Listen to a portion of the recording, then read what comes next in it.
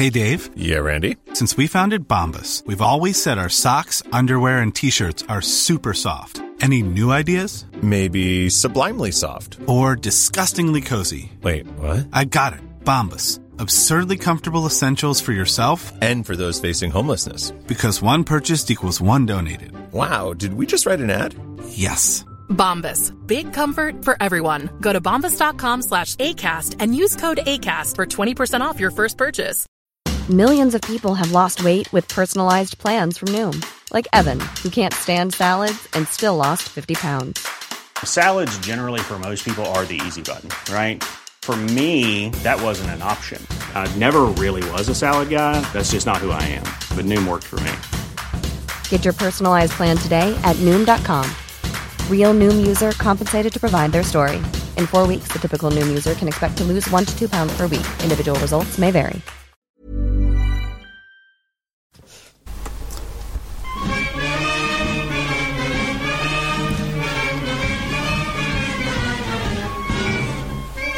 Hello, Egg Chasers. It's the Egg Chasers Rugby Podcast, a podcast about rugby that doesn't take itself or the game too seriously. Back in the rugby dungeon after another eventful week in the world of rugby union. I'm Tim with JB opposite me. Hello, Tim. Just caressing his own nude feet. Yes, I am. Ooh. Can I just say how nice it is to have you back and in full voice? Thank you very much for having my back last week. Phil, how are you? Hello, Tim. Very good, thank you. You sound excellent, good. Especially compared to last week. Good. Is your voice routine the same as the late Pavarotti's? What was Pavarotti's? Oh, he had all sorts, didn't he? Like lemon tea every morning, and there are these little lozenges which I know singers have called Vocal Zone. Oh, is there? Yeah, I don't know what they do, but then they talk about Manuka honey being really good as well. But I just, as I think I mentioned last week, I vaped using a Contigo cup. With a bit of hot water in it and just breathed in the... What a pro. Yeah. Anything to get back. Well, they just... Because it said to drink lots of water and also inhale moist air. And I think it's the reason's the same, to keep your throat... Thank God you invested in that steam room. Yeah, well, quite. And I just thought, God, I'm going to be pissing all the time if I just drink, so I'd rather breathe in the air and not go to the toilet every 10 minutes. So, yeah. Good. Yes.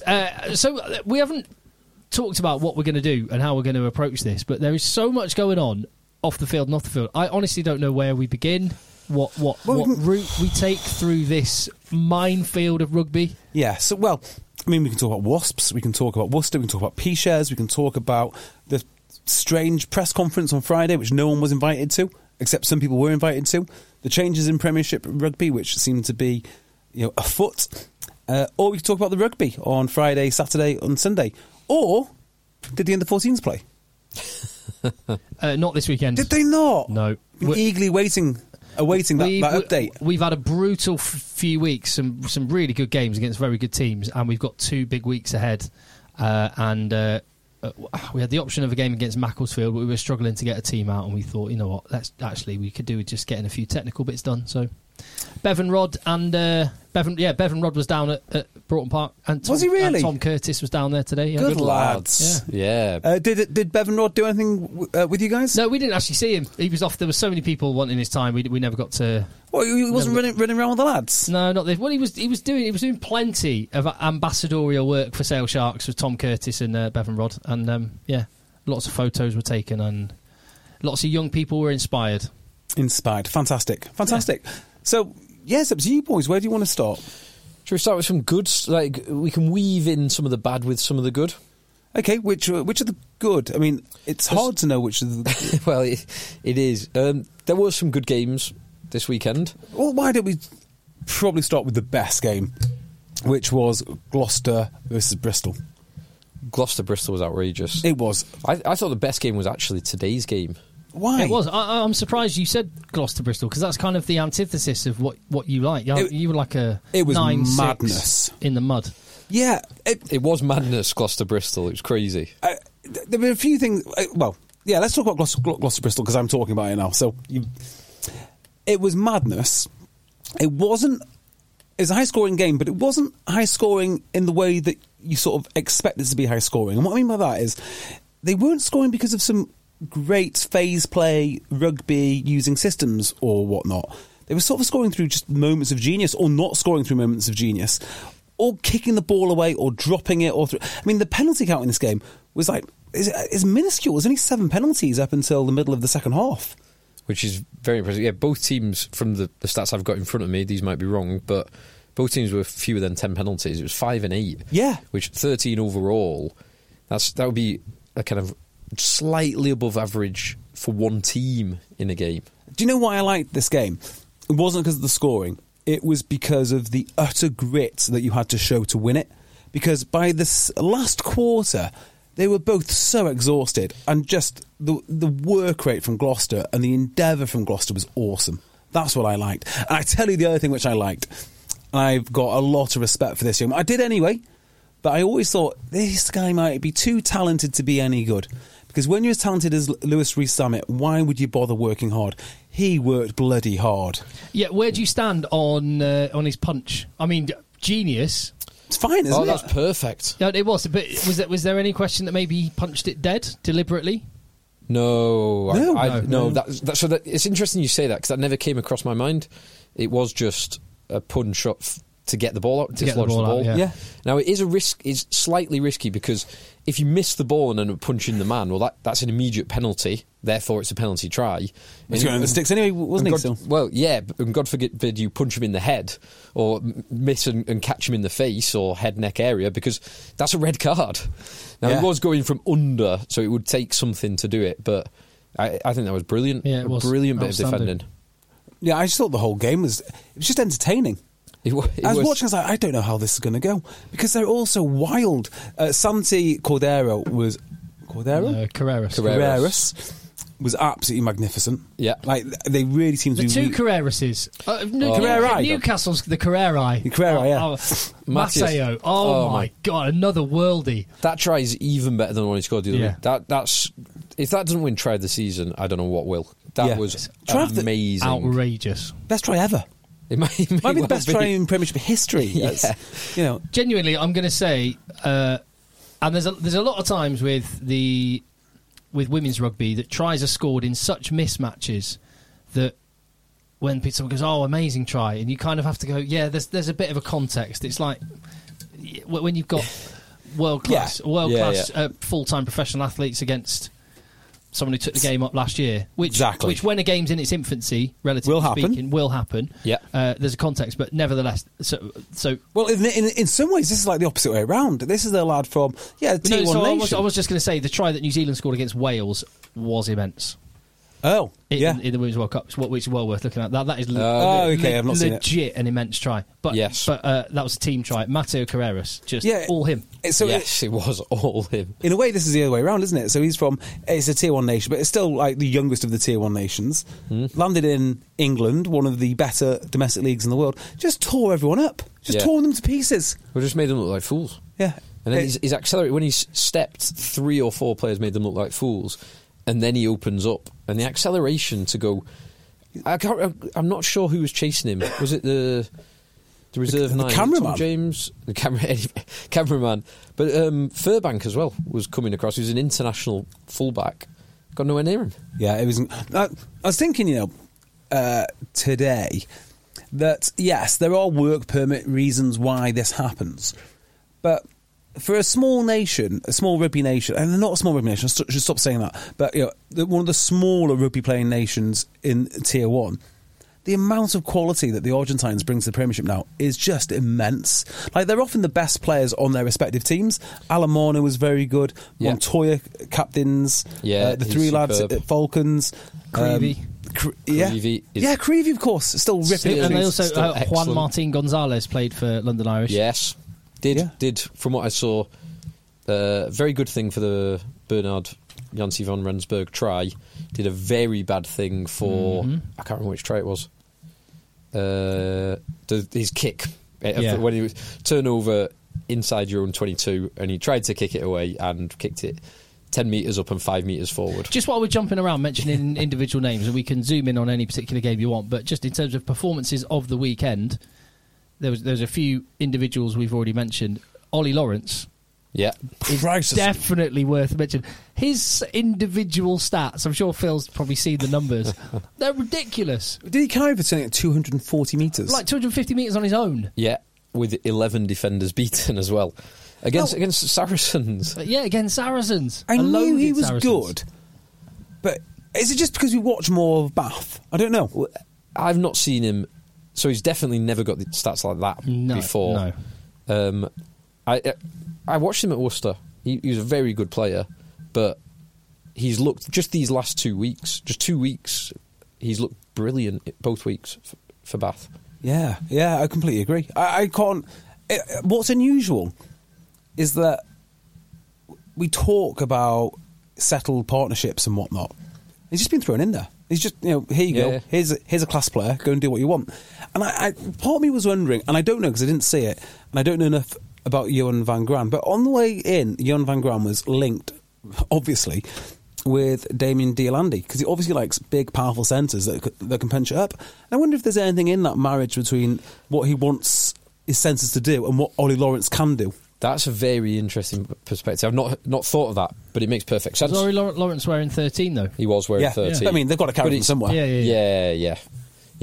There is an element, because he's obviously worn 12 for England. I think he mostly wore 13 for Worcester. Yeah, because it was the partnership that I think I probably saw most was Venter at 12 and him at 13. Yeah. But yeah, he's looked fantastic. And the man opposite, like jumping around talking about good players, the man opposite him, Elliot Daly, he looked fantastic as well. If Astatic could get purely on fantastic form, again. he deserves a spot in the England squad in the autumn internationals. He's Definitely. been so good. Ridiculously. I listed all of England's, not all, but some of England's 13 today, and I actually forgot about Elliot Daly. Oh, he's been great, but he's played 15. He was due to start on the wing, and Tompkins dropped out last minute, so he moved to 13. Which didn't help your fancy rugby draft team, Phil. It didn't, no. Unfortunately. I'm struggling a bit this JB, season. you've got to start setting your line-up, mate. I couldn't care less. You can't throw in the towel like this. It's the well, this season, we were talking about it before we came down here. Oh, this season is just... We love rugby, we love the Premiership, but with the disruptions, with the lost games, with the bye weeks, with Wasps dropping out midweek, it's hard to keep caring. Yeah, because it's so disrupted. And do you know one thing that people mention quite occasionally when they get in touch? Which, by the way, contact edchasers@gmail.com, at Rugby Podcast on Twitter, and hit subscribe wherever you are. And for more extra content, go to patreon.com/eggchasers. We must do a Patreon pod today. Yeah. What was I saying? Oh, yeah. One thing people I've got in touch with is eat a bit of humble pie when it comes to Prem versus URC. And still, even in the midst of all this, still, there are some people, and I understand it's because the job of the game is actually to celebrate and sell the sport, and, and actually that's what some people involved in the game have not done nearly enough, and a lot of spectators have not done nearly enough. But to still be saying, this is the best league in the world... You can't be saying that when two teams have gone bust. And even it's not even debatable, is it? And even we are looking at weekend rugby kind of like, I love watching rugby and I'm interested in this particular 80 minutes, but what it means in the wider context, I don't really care as much. I have got a few thoughts on this, because I'm very much in your camp, Tim, and probably yours, Phil, which is it's very hard to get motivated for the Premiership at the moment. And if I can't get motivated for the Premiership, I kind of feel that, like, who else can get motivated for the Premiership? Yeah. The casual fan who goes to... would ordinarily go to, say, 5 games a season at their local club. Like, will they be motivated? So 2 people on the same day pointed out the error in my thinking. One was a journalist, and the other one was a player. Because I was like, oh, God, the league, I just can't get motivated. And they both said the same thing from different points of view. Well, it was basically, you have to remember, most fans... do not know a single thing about the rest of the league. They don't know who. They just know their team. They know their team. They care about their team. They go to the ground. They watch the sport. It doesn't really matter. And I was talking to a player. I said, the league, are you not worried about it? He's like, no, not really. We just prepare like normal. It doesn't feel any different to us. We're not a Wasps. We're not a Worcester. I thought, actually, there probably is a bit of sheltering there. There are very few fans of rugby who just watch rugby in its entirety, which is basically what I do. I mean, I don't even do that. I just watch the Premiership. There's very few fans that do that. They usually have a team. So if you're not a Worcester fan or a Wasps fan, or one of the teams that are not playing because of Worcester or Wasps, it doesn't really matter, does it? That is an interesting perspective. Oh, sorry. I could just hear the tinkling when you do that. It's fine. I'm messing about with my microphone. No, it's fine. Sorry. We are in a very unusual position within rugby. Because we follow the league more so than we do any specific team. Yes. Certainly within the Premiership. It's which actually goes for all of us. Well, it actually goes for Phil and I anyway. Neither of us have. I do beloved have Ulster. my beloved Ulster now. Who's my team? I'm a neutral. You're a neutral, and you've got Benetton. Benetton, exactly. Yeah, exactly right. It's interesting because so in a similar but different way. I follow Premier League football. Now, I am a United fan, but I'm not a die-hard Man United fan. I love going to a game a couple of times a season to have a few beers and generally a slap-up meal and watch the game. But I'm not bothered if they lose or anything like that. I follow the league because of fantasy sport. Yeah. So when there was... It was totally different, but the COVID situation where all the games were getting moved and messed around and there was late cancellations, last minute... It was an absolute nightmare. It was totally disrupted because half of your team weren't playing on any given weekend and some of the games were cancelled hours before kickoff. Whereas if you only follow one club, if you only follow Liverpool or Man City or Chelsea or any of those teams, you don't really care. You're just in that bubble. Yeah. And you're right, because the two leagues that I follow the most, I follow it from a helicopter view. Rather than, or the balcony rather than the dance floor. I mean, actually, if you think... So we enjoy altitude, as you exactly. know. Well, we like our rugby at altitude as well as our alcohol. Just take that analogy one step forward. In some cases, for a lot of team fans, you're not playing your greatest rival is no big, they don't really care. So I'll give you an example. Like when Rangers went down 4 leagues, Celtic didn't care. They actually loved it. Yeah. It's like I would think, no, this is a disaster for the league. Like, no, off they go. Juventus did the same thing. Juventus couldn't care less. Yeah. Bye, see you around. And that might be a lesson for some of these clubs now when we talk more broadly. And again, right? So it's so. People that listen, if you sat there, you're listening right now, you're on your way to work or whatever. If you've been listening to us for a while, you know. So many of the conversations which are now being had out in the public by journalists and broadcasters and radio programs and other podcasts are conversations we have been having for months and years. Yes. And one of the things you said months and months ago when we saw this iceberg come in and we recognised stuff's going to get really bad. And we've not even seen it yet. Yeah, exactly. And one of the things you said is that these clubs will still exist. There'll always be a Worcester or a Wasps or whichever club it is. Whatever happens to them, that will always exist. There's still a Richmond now. Yeah. There's not an Otley. Is there not? No. Oh, there must be an amateur Otley. Or sure, there is an Otley. Oh, no. Is it? No. What's the club that doesn't exist now? Begins with a W, I think. Wakefield does not exist. Probably, they may be one of the few that don't exist. I think we need to apologise to Otley, who got promoted from North Prem into National 1. Oral National still exists. Oral are still exist. winless at the bottom of the level 8. Are they? Yeah. But they're still there. They're still there. And they've still got those photos of their teams with Dowie Morris. No, they don't. It all burnt down. It's all burnt down. Honestly, that's one of the greatest shames in all of rugby, that. So Oral had an amazing clubhouse because they had such an amazing history. And it burnt down. It all went down. Now, the less we talk about the burning down of the Oral Clubhouse, the better, because I know a lot of people have a lot of views on that. But was it similar to the freezing of the Sedgley Park pitch when they had their big... I would not like to say... That was very cold and there was a lot of water. It just so happened... Onto that pitch. I don't know how it happened. The rumours that a hose pipe was accidentally left on, and so reckless. Around the same time when the key tight head prop for that relegation... decider with Red Roof, who had to travel later in the season and had to play 2 games in a weekend and lost their game against Sedgley Park, which meant they went down. You just can't plan for things like where are the Daily Mail and Telegraph and Times journalists circling around that scandal? Exactly. There was just a Flingate. There was a leak. There was a leaky pipe on a very, very cold winter's day. I don't know what more there is to see here. Yeah, I'm pretty sure I'm right in saying all of Austin Healey's, not all of it, but certainly a lot of his, either his age grade caps or his county memorabilia all got burnt down there. Ooh. Stuart Barnes, Dewi Morris, it was, wasn't it? You know, they've had some great players. Oral. Yeah, so some proud clubs. So my point being, these clubs will always exist. They will. Which jumps me to the rumour. Phil's got the rugby paper there, and Wasps exploring a merger with Irish is the headline, front page headline. What do you think of that? Go for it, I guess. I mean, there's no. What does that mean in reality, though? What does that mean? They play in half and half shirts, or I've got no idea. Maybe they have. I mean, it could be an interest. Would it be black?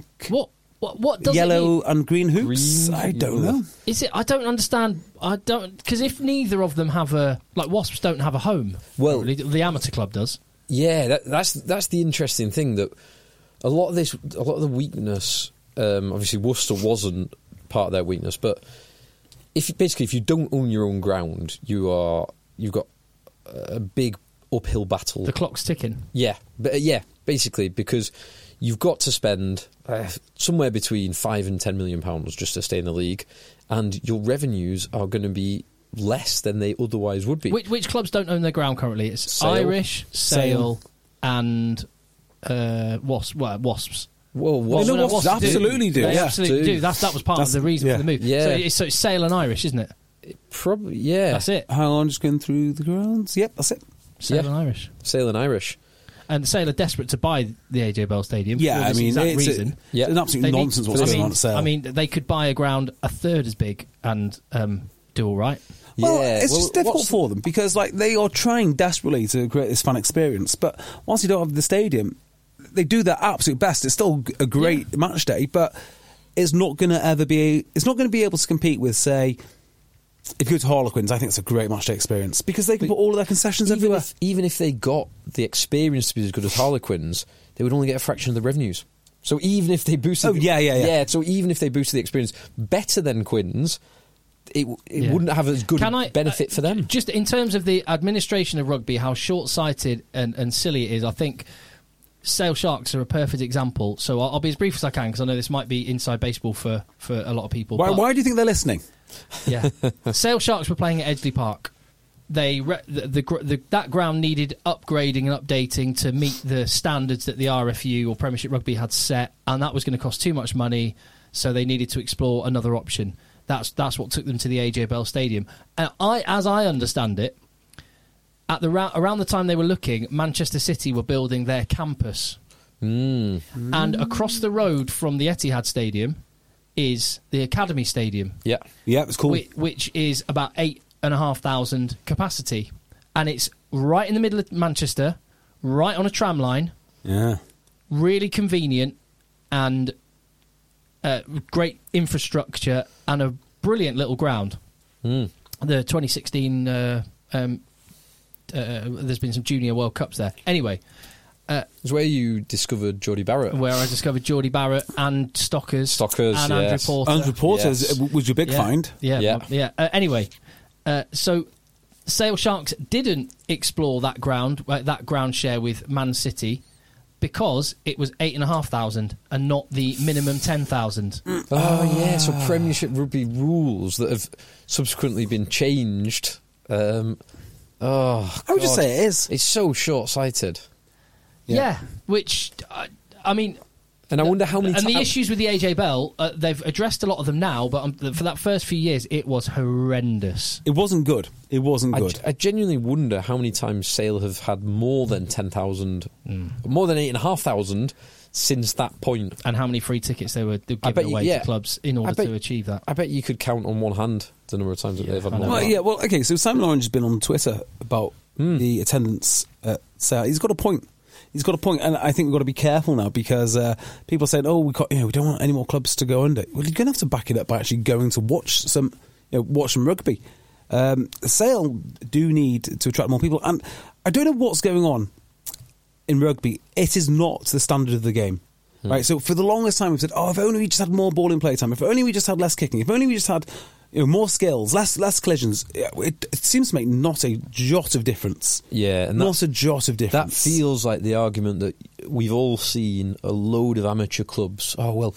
we're in level 7 at the moment, but if we start paying players, we'll get up to level 5 and then level 4, and then the fans will come, so it'll become profitable. Yeah. And it's nonsense. It's absolutely... We've seen loads of clubs, not naming any, but who have tried that route, and it is a quick route for someone semi-rich or reasonably rich to... reasonably poor. Yeah, lose a lot of cash. Yeah. Yeah, and it's in that position. Like, you've got to get a good, sustainable a product that is a good product within your current means. That product will then hopefully grow, when you market it in the right way, you sell the product, you tell the stories, and have that good, in the correct trajectory, that steady, stable growth. That within your current means is a phrase which I think resonates with me when you just said it, and it reminds me of Rob Baxter, who does talk a lot of sense. You know that man. He talks a hell of a lot of sense, and he's been saying. And for a while now, he's been saying everyone talks about the salary cap, and some people are moaning that it's going back up, and clubs are voting. You don't have to. Yeah. You don't have to spend it. And he said for a long time, Exeter, we had to stay within a budget, which Newcastle do. They don't spend up to the salary cap because they cannot afford to. Yeah. There is no rule that says you have to spend money you don't have. Yeah. So blaming an increased salary cap or saying it needs to be lowered or there's no relegation currently. Do you know there's a playoff next year? Right, okay, so I disagree with Baxter on this, because one of the joys of the league at the moment is it's so competitive and it's so brutal. Now, maybe this is the reason it goes to 10 teams, because I'm not sure how many of these games that you... I mean, the fact that it is so brutal now is even more reason to restrict the amount that the lads play. Yeah, but I take your point, sorry, and I'm only just going to just back up that point. Is Worcester have gone bust, and they paid Duan van der Merwe and Rory Sutherland. Yeah. Massive contract. I've got to say, what on earth went on there in the summer? Same with Wasps. I don't really criticise Wasps. I think it's unlucky more than anything else, what happened to them. But what were they doing signing players in the summer? I mean, that's immoral, I think. If you know what your situation is, and they undoubtedly did, and so did Worcester, it is immoral to sign players. Yeah, Vincent Koch to Wasps. I know. I mean, that's the most disappointing thing of the lot, really. Same with Duan, same with Sutherland, same with Cam Neild, with really out of order. Yeah, you said sort of it's unfair or immoral to the players. Yeah, that's one thing. But the other thing is they're spending money they knew they didn't have. Yeah, Worcester are about to bring in another lock. If they hadn't gone under, they were going to bring in they're going to bring in a lock. That's ridiculous. Oh God, you can't make it up. Anyway, so back to the salary cap. No, I think it should stay as it is. I know Baxter's saying you don't have to spend it, but that's just a nonsense argument. The reason that the Premiership is producing great rugby at the moment is because of the salary cap. And the salary cap has other good knock-ons, which means the standard of rugby improves, because the only place you can spend your money is on facilities and coaching and analysis, which is why, actually, if you listen to people who know their stuff, they don't just talk now about the rugby squad, the playing squad expanding, but the backroom staff are expanding, and they're getting more, and they're getting more expensive. So yeah, the salary cap's one thing, but clubs are finding other ways to spend that cash. But then it does limit the earning of players when they're in their prime years, and as a result, maybe you need to go, okay, we'll reverse that, and we won't increase the salary cap. However, English players can play in France. Yeah, I'm down with that. Yeah, absolutely. Go and get your best contract. 100%. 100%. Yeah, I'd say I'm still not for that. Well, then I think that this is where you can't sort of have everything you want. Yeah, I agree with that. Yeah, you can't have it. There are definite trade-offs. Well, I mean, like the Welsh situation is a complete scumbag move. Here's a market rate offer. Don't accept it. Don't play. Cheers, lads. See you around. But then again, the same thing applies to the English situation where, we're just going to deprive you of England caps if you don't pay for less money here. How do you fancy it? Now, but guys like Simmons and Mercer, they've looked at that deal and Tony said, Marchant's next. Yeah, wouldn't surprise me. Racing. Yeah. No. Stade Francais. Oh, he looked better in a Racing shirt. I don't know. He looked quite good. He looked good in either of them. Yeah. But Dan Bigger to Racing is one rumour next. Is that right? Yeah. Well, I can't imagine him in pink. I wouldn't. Where do I see Dan Bigger? Claremont or somewhere. That seems more Claremont. Dan Biggerish. Yeah, Claremont he would fit. By the way, I'm just talking about the jersey style here, not not the style of play, which I don't know anything about. Yeah, so going around the houses there. Very, very much so. I can't remember what we were talking about. What salary cap. Yeah. We just said generic salary cap chat. Yeah. So I guess as we're just talking about random stuff, can I talk about these P shares, which are yes. So as it currently stands, Worcester they're winding up now, aren't they? It depends which part of what. So I've tried to follow this as closely as I can, but I don't actually know. There are at least a dozen different organisations within the Worcester hierarchy, of which some have moved directly into being wound up or full liquidation. Others are still trading, as far as I can tell, because they are solvent. So I don't really know, but needless to say, the entity that held the players' contracts, which was a separate entity to the rugby entity or certainly separate legal entity within the same hierarchy, and say the car park and the stand and the Wi-Fi of the Academy house. Well, apparently the house has been repossessed or something. It's been locked up. I don't know. Doesn't surprise me, but that was in being wound up or in full liquidation, which is why all of the players became free agents immediately, because that is no longer trading. And just to wrap up the Wasps thing, it appears to be the general trend is there are several parties sniffing around going, oh, it looks interesting, but they're all saying, oh God, I want nothing to do with that rugby, which is just a loss-making entity. I don't want anything to do with it, but let's talk about the stadium. The arena, the hotel, the conference facilities, but gym. No, I do not want that rugby, which means, so then these P shares come into focus, because are these an asset? They are on the balance sheet of these, the rugby clubs. Well, you'd have to. At a point in time, if you wanted to buy them, it was 15 or 18 or 20 million. 20 million quid was to Ealing. 25 million, it might have been. It might have been, it seems like every time Ealing picked up the phone, they just put on another 5 million or whatever it was. And they basically are not worth that. But 9.8 million is the latest figure. Okay, so that's a bit of a loss, isn't it, from where they came from last time? Yes. So there's one thing regarding this. This is an asset which, if the clubs end up getting wound up and not existing anymore, then that will go to pay wages. You'd imagine that would be liquidated and go to pay off some of the debts which are owed. Well, the question is, how much are they worth? And the answer is not very simple. So just because somebody says it's worth something on a balance sheet, you've got to find someone who's willing to pay that number from the balance sheet. So, as I understand it, anyone can buy these shares, but not anybody is entitled to the income. You need a team in the Premiership to be entitled to the income. So that's a very, very small group of people. So if the Premiership clubs decide, no, we don't want them, or we will give you X amount for them, well, that's tough luck. That's just the way the world works. Now, I have got some thoughts. And this is, by the way, 1/13 of the value of whatever that is, but 1/13 of Premiership rugby, right? Yeah. That's what that P share represents. And 1/14 of the commercial revenue of Premier Rugby. No, less than that, because CBG is 27%, and then it's so it's a 13th of the remaining 73%. What a great deal! Who designed that deal?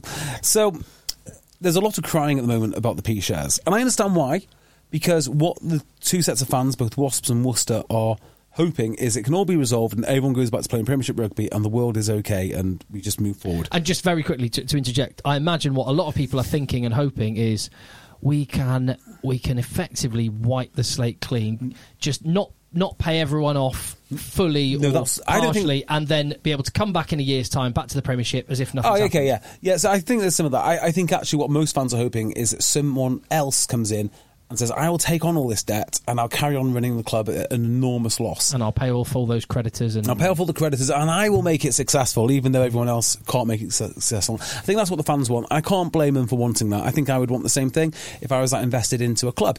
But the fact is, they have made their bed in terms of the financial situation that these clubs have got themselves into, as has the whole league.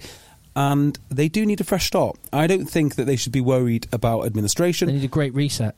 Or the Great Reset, exactly. And you will own nothing and you will be happy. The way it's going. They will certainly own no debt. So, and they'll build back better and all the rest of it. So, these P shares are a bit of a problem. So if I was Wasps and Worcester, I'd get rid of them. Just get rid of them. Get whatever you can get for them. Yeah, I mean, look, if someone wants to give you a couple of £1 million or whatnot, I mean, you'll have to spend it on player wages because you'll owe that on player wages. But effectively, that's what you should do. You should sell your P shares, and then you should pay off the people that you owe the money to. That is the moral thing to do.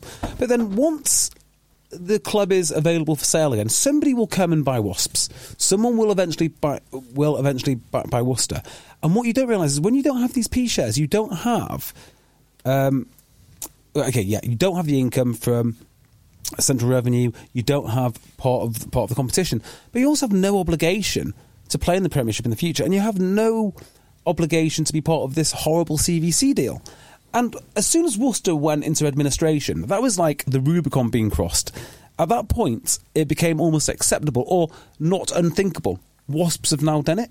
So if those two teams are in the Championship next year, to your point, we'll just have 1 year in the Championship and come back. Well, not if Ealing have anything to say about it. And for Wasps, not if Worcester have anything to say about it, and vice versa. There might be some other clubs now, and I suspect there are, thinking, do you know what? We'll just get rid of all of our debt, start again. There's another wealthy fan who would happily buy this for absolutely nothing. The Premiership cannot threaten all of these clubs simultaneously with the removal of P shares. And the more of them that do not have P shares and are in the Championship, the more compelling the argument that they do their own thing. Because you've still got some of the biggest brands, particularly Wasps, that's one of the biggest brands in all of rugby.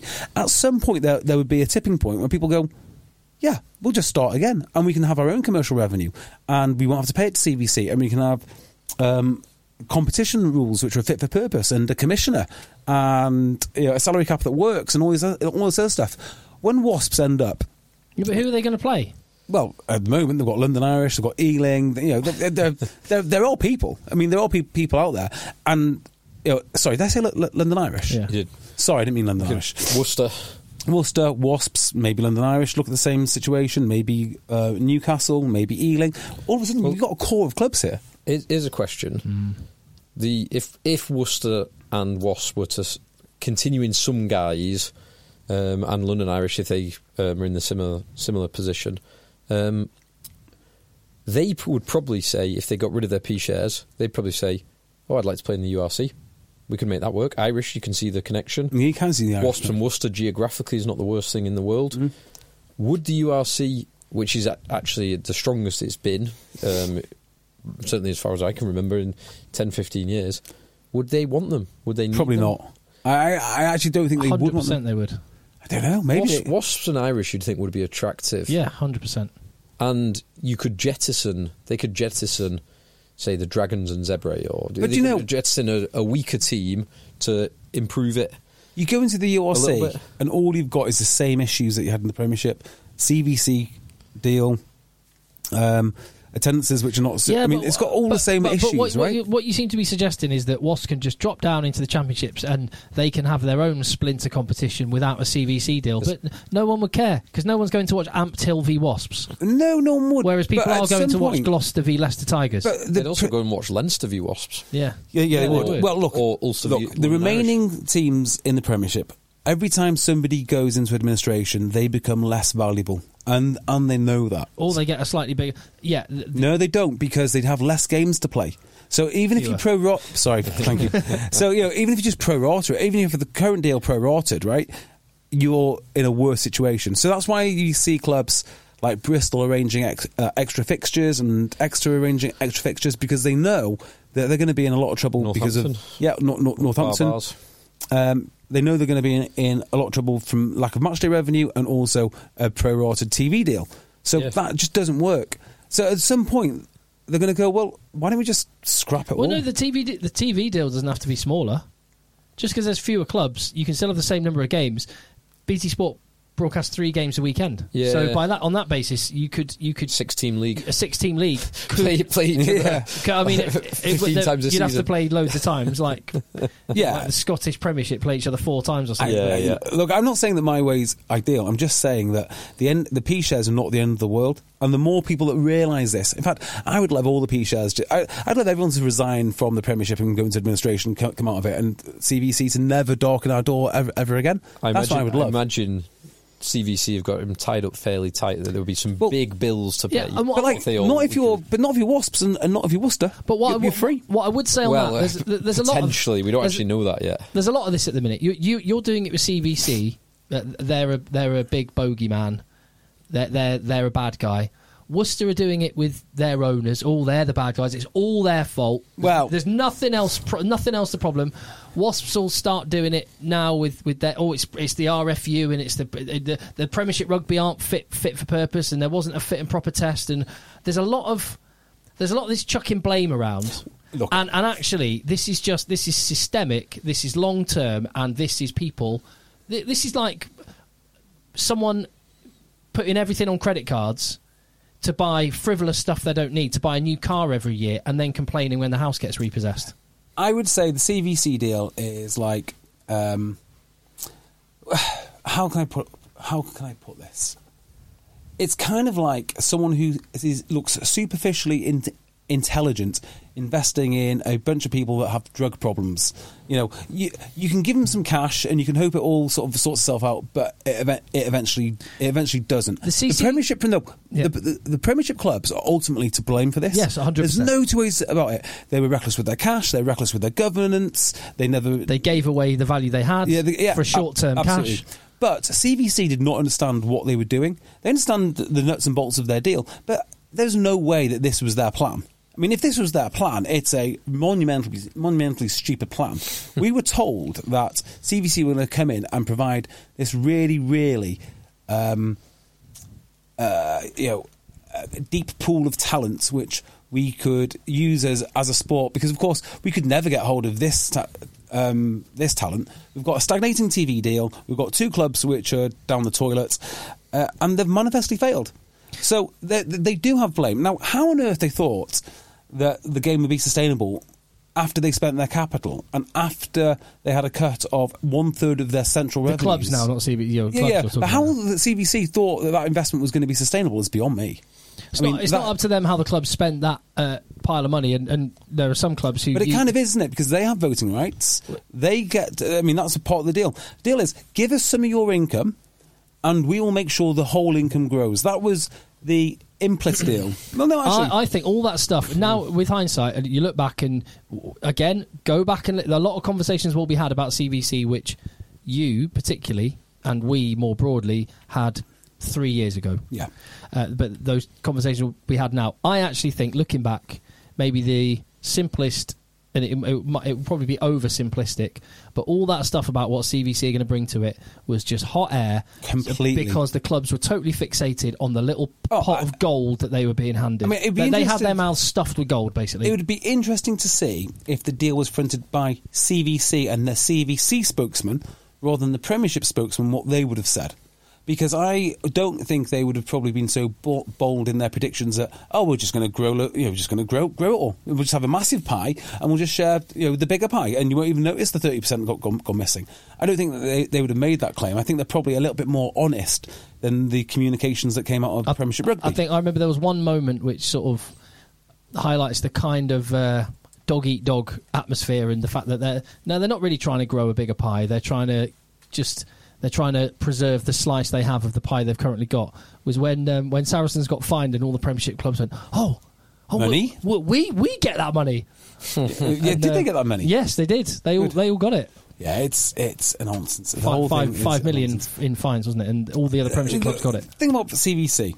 Right, I don't blame them for trying it on, but they were opportunistic and they got it horribly wrong. For an organisation that's there to manage risk, they've done a disastrous job. Yeah, not just for rugby, but for rugby, but also for their shareholders and also for the people that invest. They're not answerable. They're not answerable to anyone involved in rugby. So CVC is completely off my radar. We know. Because unless I was invested in the fund which CVC have made made that acquisition into it, it's got nothing to do with me. I care about rugby, and that is the 13 owners of Premiership clubs, Premiership Rugby, the RFU.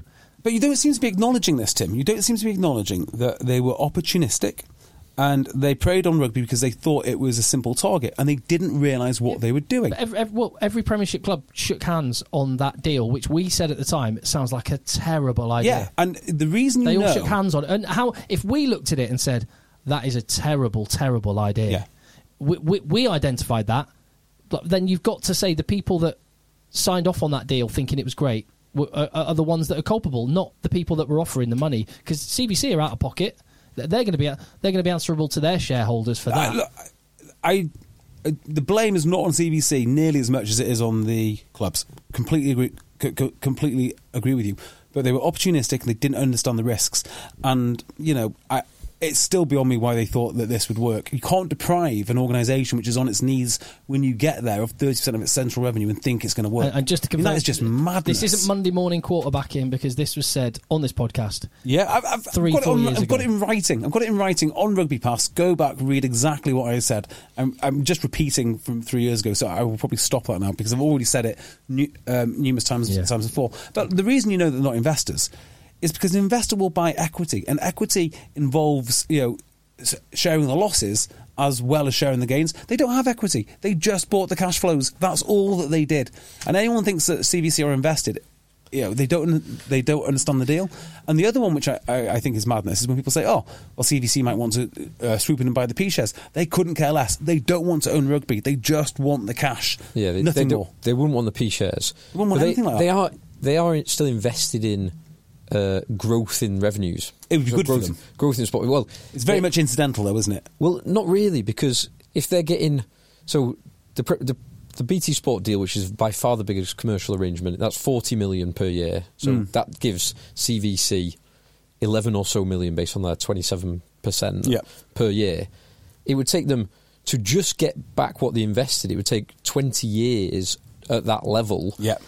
That's not a good return. That is why they are invested, because if they double the value of that commercial deal, that BT Sport deal, then they get their money in half the time, and then it's pure profit after that.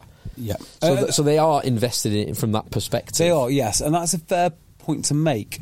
I just go back to my original point, which was Premiership Rugby did a horrific deal. Not only did they do a horrific deal, they did a deal with people that didn't know what they were doing, and they didn't even realise they didn't know what they were doing. Maybe they did, and they just did it anyway. But whatever CVC say they are, they're basically goons who don't know what they're doing. I mean, that is the bottom line of it. That's what it looks. Although the one thing that we probably not mentioned enough on this is just how disruptive the 2 years of the pandemic was to the league. It's a very fair point. That does. The club's obviously got the injection of cash, which from the CVC deal, which they either invested wisely or frittered away, or a little bit of both. But the COVID was the thing that has significantly impacted the revenues. It's sped up. It's accelerated. Well, do you guys know about the marketing fund? Yeah. They had a marketing fund of 20 million quid before COVID. For PRL? Yeah, and then that was part... Yeah, so if I was to make the counter-argument for CVC... They had a marketing fund of 20 million quid, and that was about to go out the door. That was the fund to grow the game. Yeah. And obviously, as soon as COVID hit, it's like, well, we need to spend that just to keep the lights on. Yeah. And that's why it didn't get done. But we still are where we are. We're going to be talking about this for a while. Let me jump to something else, because just one quick question. We actually asked this back in September.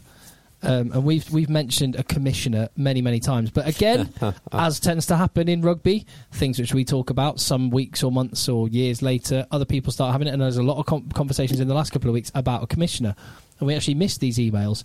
We did ask back in August or September about who would you have as a rugby commissioner, and Stu Hamilton Smith, contactheadchasers@gmail.com, said Wade Dooley. As one suggestion, the Blackpool Tower himself. He was a sighting officer, poacher turned gamekeeper, therefore, so not averse to the rugby executives. And he's a policeman as well. Yeah, so he was. There you go. Whisper it quietly, says Stu. Steve Diamond. Ooh, the Dana White of rugby. Yeah, I love that idea. Dimes would be pretty cool. Imagine the scores they'd be settling on like the first day. And then Alex Sanderson. I wouldn't be against that. I actually agree with this one. I genuinely agree with this one, and it will turn some people green, and there'll be other people that nod. I agree with Stu Hamilton Smith when he says the Premiership Rugby Commissioner should be Austin Healey. He says they probably couldn't offer him enough money, to be fair. No, that's a great point. They really couldn't. They probably couldn't, but I'd go for it. I'd be happy with that. I'm down with Steve Diamond. Diamonds would be dynamite. I mean, like, he talks so well about the game. He's not one of the normal idiots, which, one of the, the plummy spoken. He's just not one of those. He's someone from the north, which is a massive feather. He's in never his going to be seen in a pair of plum chinos. Yeah, although some of his dress sense, some of his casual dress sense, there are questions to be asked. It's Steve Diamond. It is absolutely Steve Diamond. He gets on a microphone whenever anyone wants him. He tells you at least. I mean, I don't know if it's always the right story, but it's a story. Much like Austin Healey, he understands business acumen. Yeah, it's a phenomenal idea, and I don't think many people are gonna. I mean, you probably have an argument with him a couple of times. You'll be signing an NDA soon, and you won't want to. You won't be coming back, pal. Steve Diamond branded NDAs. Yeah, and here's another one. It is another brilliant. Right, this is a great question. Okay, so if, as it appears, is going to be the case that Wasps will not be playing their rugby outside of, they will be playing their rugby outside of the Premiership next season. Which is the only club that will. Which will be the only Premiership club from the original Courage League in 1987-88 to have stayed in the top flight since there have been a proper league structure? It's got to be Leicester Tigers. Has to be. No, incorrect. Northampton? Wow. Oh no, sorry. Okay. Sorry. If it hadn't been for COVID, two clubs would have gone down. So if we assume that they should have gone down and finished in bottom spot, which is the only club? So yeah, Leicester and Bath would have gone down.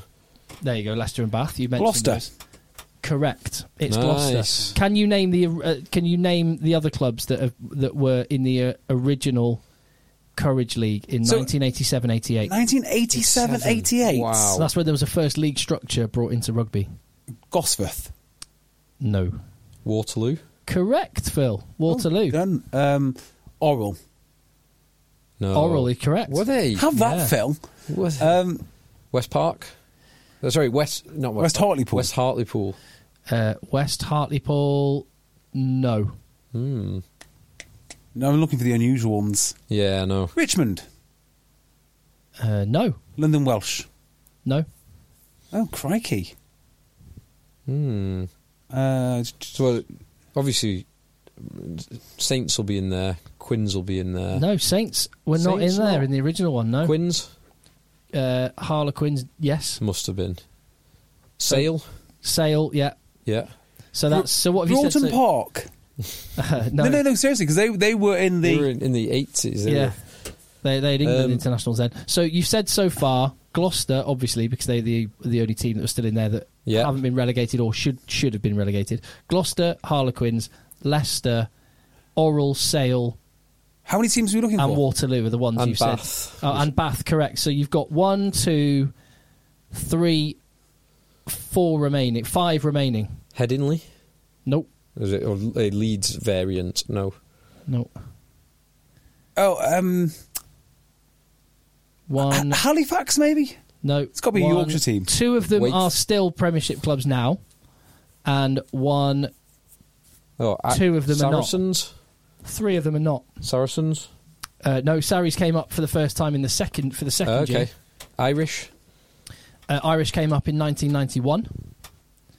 Bristol? Bristol, correct. They were in the original Courage League. So you've got Bath, Bristol, Gloucester. 2 more. In the southwest. Yeah. You've got Harlequins, Oral, Sale, Waterloo. So there are 1, 2, 3, 4 other clubs. And one of them's still a Premiership club? One of them is still a Premiership club. It's embarrassing. There's not many well, I mean, you're talking about one of the most famous names in rugby. Wasps. Were in the original Courage League, didn't we? I don't think we have up to this point. So you've got all the Premiership clubs. So now there are 3 clubs that were in the original Courage League. Wow. That are no longer in the Premiership. That aren't in the Premiership. Some of them never were in the Premiership. Otley, Doncaster. Nope. Rotherham? Rotherham, that's one I was Nope. thinking. It's got to be one of the... none of them have ever been in the Premiership. Blackheath? No. Pertemps Bees? Birmingham? Solihull? No. Well, that's a good They're one. not far off, though. Moseley? Correct. Interesting. Coventry, yes. Coventry, nice. And there's one more. Is it obvious? It was they had I remember Jonathan Webb was an England fullback in the late 80s, and he played for them. And it's a famous old rugby club. Area of the country? Midlands. Bedford? Nope. Oh, Bedford's a good shout. I'm just going to tell you now. Nottingham.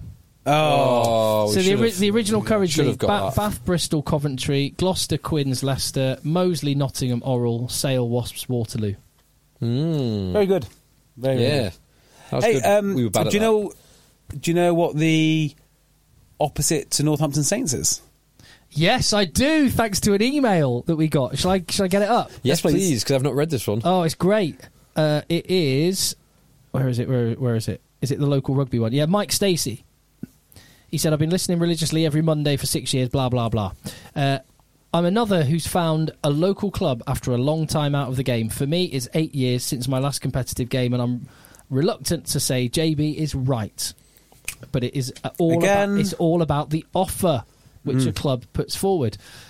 So Mickey turned up at Northampton Heathens RFC because they train once a week and they prioritise having fun with a good bunch of blokes. There you go. Understand your audience. Go out and find your local tribe. What I didn't expect was to walk into the oldest amateur club in Northampton. Over 100 years ago, when a reverend demanded his players attend a church, Northampton Heathens splintered off to form the Heathens. Love that. And the club that spawned from the people that went to the church. Of course, the Saints. Northampton Saints. That is a brilliant... I never knew that. It's awesome, isn't it? At the ripe old age of 34, it's great to find a club where you're truly welcome and valued. I urge anyone to come back just like me, because it's bloody lovely to be properly part of rugby again. Amen to that, Mickey. Go find your local club, and if the one that's local to you now or you've been going to isn't offering you what you want, if it's not social enough, or if it's too social and not serious enough, if it is asking you to train at times you can't train, there will be a club that will be absolutely spot on for you. So go and find them, even if that means dropping down a league, going up a league, going 10 miles. Just go do it. Mm-hmm. And Mickey, if you're 34, next season when you're 35, yes, you qualify for the greatest team on earth, the Vets. Egg Chasers Vets. I'll just say, so two guys I work with down in London. One plays for Old Verulamiums. Oh yeah, I know them. You do? I know their captain. St Albans club. Yeah. And another guy I work with who was born in Zim but spent a lot of his formative years in South Africa. Plays at Exeter. In Pretoria. He's now in his mid-50s. What? Turned up for them for Old Verulamium's second team in his mid-50s, first game in about 20 years. And played this weekend. Amazing. So fair play to him. And I want to put a general request out for stories behind clubs. Your local club, because I love that. Yeah, I love that. That is an amazing story. Talk H has got a brilliant story, and I'll tell you about it again another time. We must get about 3 or 4 of these emails every week, I'd say. Ones like that with people saying, I've been inspired, I've come back to play, here's a picture of me and a mate, our first game for years. I love getting those emails. Contact eggchasers@gmail.com. So just to put my real dark spin on this, I honestly think now, if you love rugby, you need to go back to your club, because the pro game is so precarious. Is there any point in really putting that much effort into the pro? I mean, your amateur club will always be there. It will always be there. So if it's rugby that you love, use it or lose it. Yeah, it's going to get. I think the future is going to be fairly dark economically. So the more things that you've got which don't cost you anything but give you an awful lot of... and you can do within 3 miles of your house. Yeah, yes, exactly. Yeah. Because obviously you won't be allowed to travel or whatnot. The more valuable these things are. So, go to your local rugby club. I guarantee it's going to become very, very valuable soon. Yeah, agreed. Well said. Agreed. Can we talk about the games yet? Yeah, come on then. So we go back to... So we mentioned a few bits about the games, but where do you want to... So after your favourite game of the weekend, Gloucester-Bristol... We've not really even spoke about it. I mean, like... We kind of touched on it, but yeah, you're right. We didn't really talk about the finish. Any of it. Gloucester are ferocious at the breakdown. Love it. And defence. Geordie Reid was and they quality. work. Geordie Reid was great. And I was wondering how on earth they're going to replace Mark Atkinson, because he is a fairly unique talent. There's not... I mean, I say he's a unique talent. He's the only 12 in England. The only one. Only English 12. Anyway. Yeah, it's him and Dan Kelly, and they're... Andre Esterhazen. Oh, but English, yeah. Yeah, there's like 2 English 12s, and that's it, and they're both completely different to each other. That's why Jimmy Gopperth, aged 45, is still playing. Yeah. And now that Atkinson's injured, there's only 1 12 in England and only one type of 12 in England. So, a whole skill set has been removed from the English backline, but also from the Gloucester backline. So I was like, well, what do they do? The obvious one would be Billy 12trees, but with the greatest respect, he is getting on a bit. I don't know if you can rely on him all season. Mm-hmm. They brought in the Georgian lad. Kavezaladze. That's him. He had a storming game. Absolute storming game. So hopefully that's how they're going to plug the gap. Now, I have heard on the grapevine that Odendal is on his way to Gloucester. I think the guy who would really fit there would be a return for Ryan Mills. But he's had so many injuries. Are you really going to... If you had a bit of money at this point when it's a buyer's market, I've got a lot of time for Ryan Mills, but for that reason... Yeah. So it's an interesting point, because I would maybe make an offer for Ryan Mills, but it's not going to be a good offer. No, pay as you play. And it's kind of like you were looking at the 2 lads who signed from Worcester for Saracens this week. Kitchener, from a very good family. Very good family. And Tom Howe. Now, they don't automatically stand out as being, I'd immediately put them in Saracen shirts, but there will be a price Saracens might have had.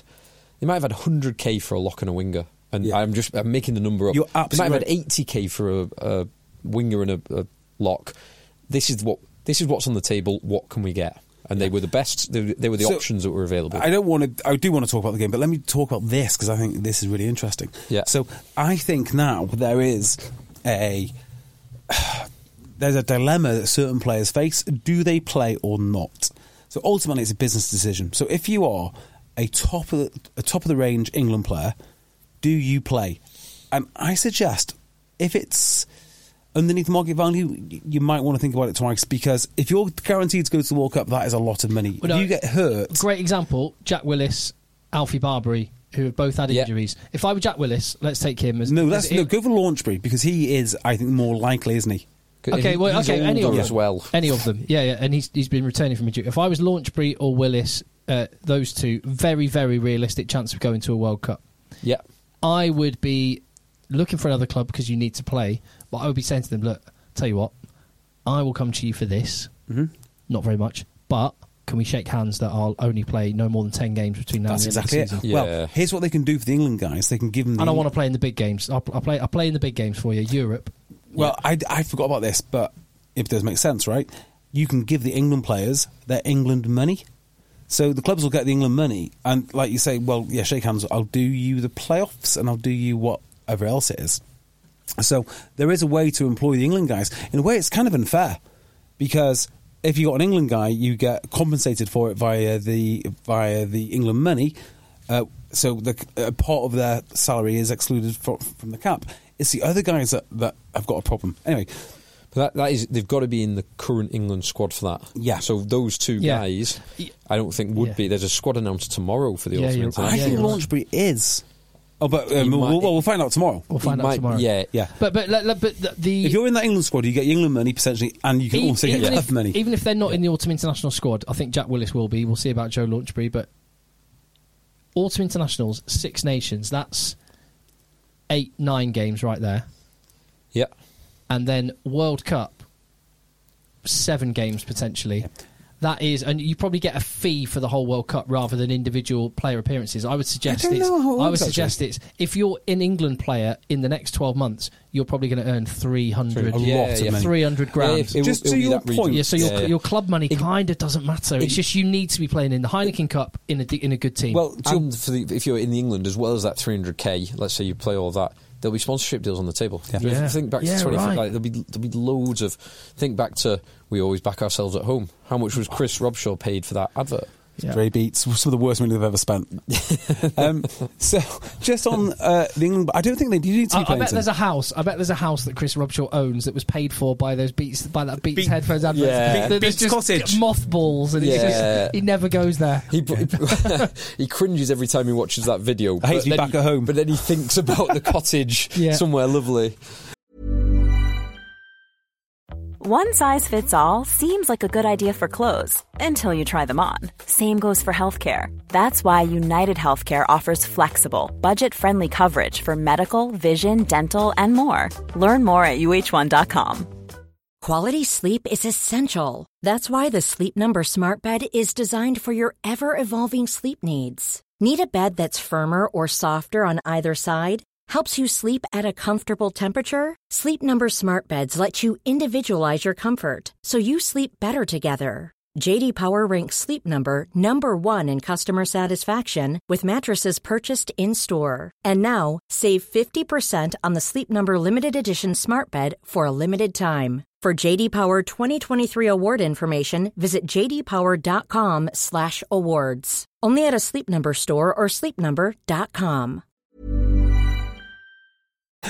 So I don't think they do need to be playing, and I'll tell you why. Because I think they have something like 2 or 3 months together, don't they, without playing a single game in their camp.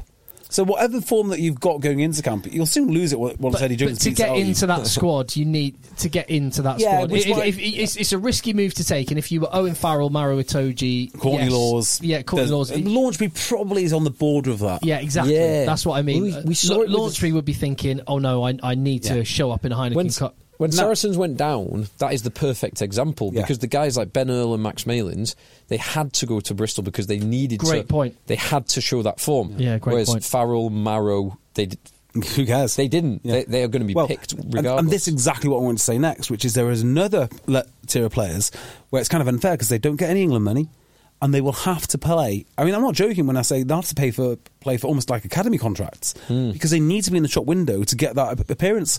So Barbary would be a good example. I think he'll have to play for like 40k on the off chance that he plays well enough for a Bristol or someone to get him into the England squad. That's the only way he goes. And doesn't get injured. Yeah. Because Bristol his would injury be a rate as great well. fit for Alfie Barbary. He He could fill that sort of Nathan Hughes void.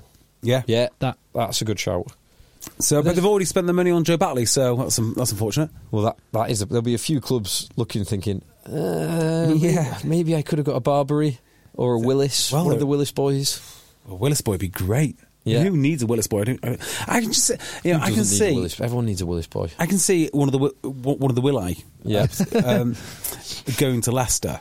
But I don't know why. I just feel that it'd be an amazing fit. Just a culturally great fit. Because they work really hard. Those and they're just boys. hard, and they're very Leicestery. They are. I can just see that'd been an amazing fit. They'd fit right in under Borthwick. Yeah.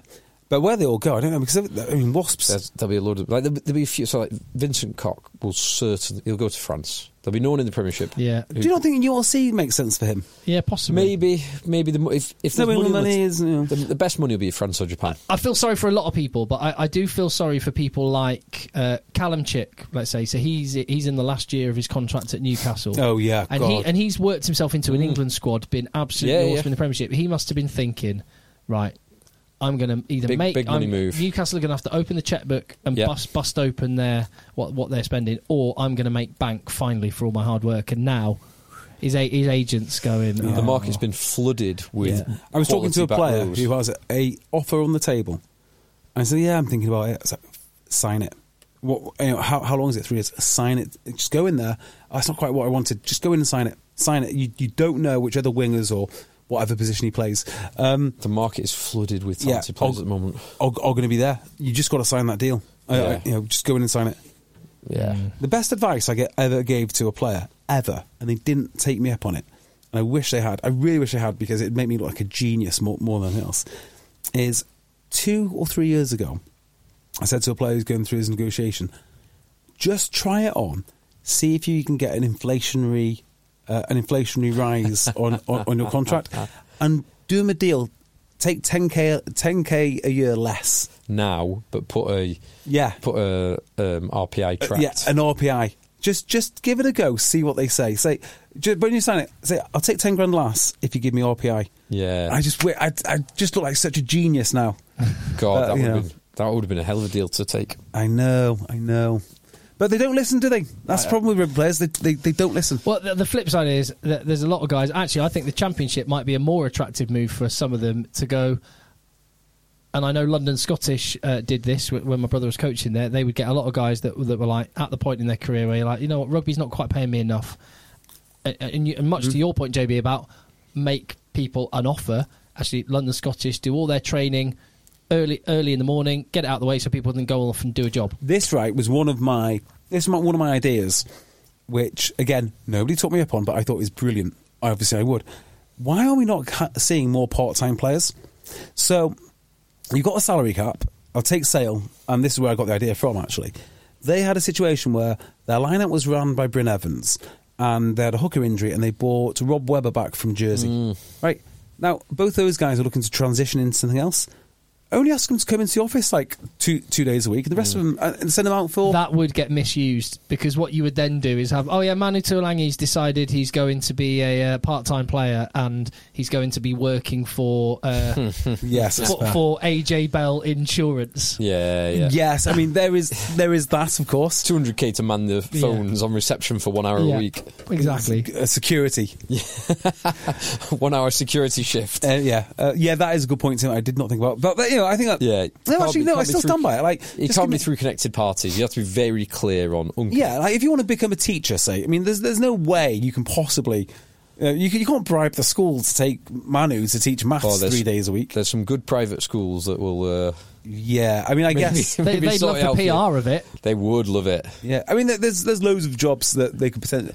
There's a fire station somewhere in Wigan that has, I think, at least one Tompkins brother, if not two Tompkins brothers. And I think I'm right in saying that no one will play the Wigan Fire Service at rugby league now. So these are like this inter fire service tournament, but they won't do it now. We best talk about some rugby again. Well, speaking of schools, Gloucester, Bristol. Just very quickly, speaking from school, did you see the video that we were sent of Sedbergh beating Blackrock with the final kick of the game? Yeah, very good. They look a very handy team this year, Sedbergh. That is very good. Really good players. What, again? Yeah. They're a handy team every year. They're amazing. A handy team every year, but Yeah, so, I saw that. Just very cool, because that's a cool fixture as well. Blackrock Cockage against Sedbergh. Awesome. Yeah. So well done, the Browns. Into the other games. Do you know who Blackrock's headmaster is? AJ McGinty's dad. Mr. McGinty. Mr. McGinty. And Nick Kennedy.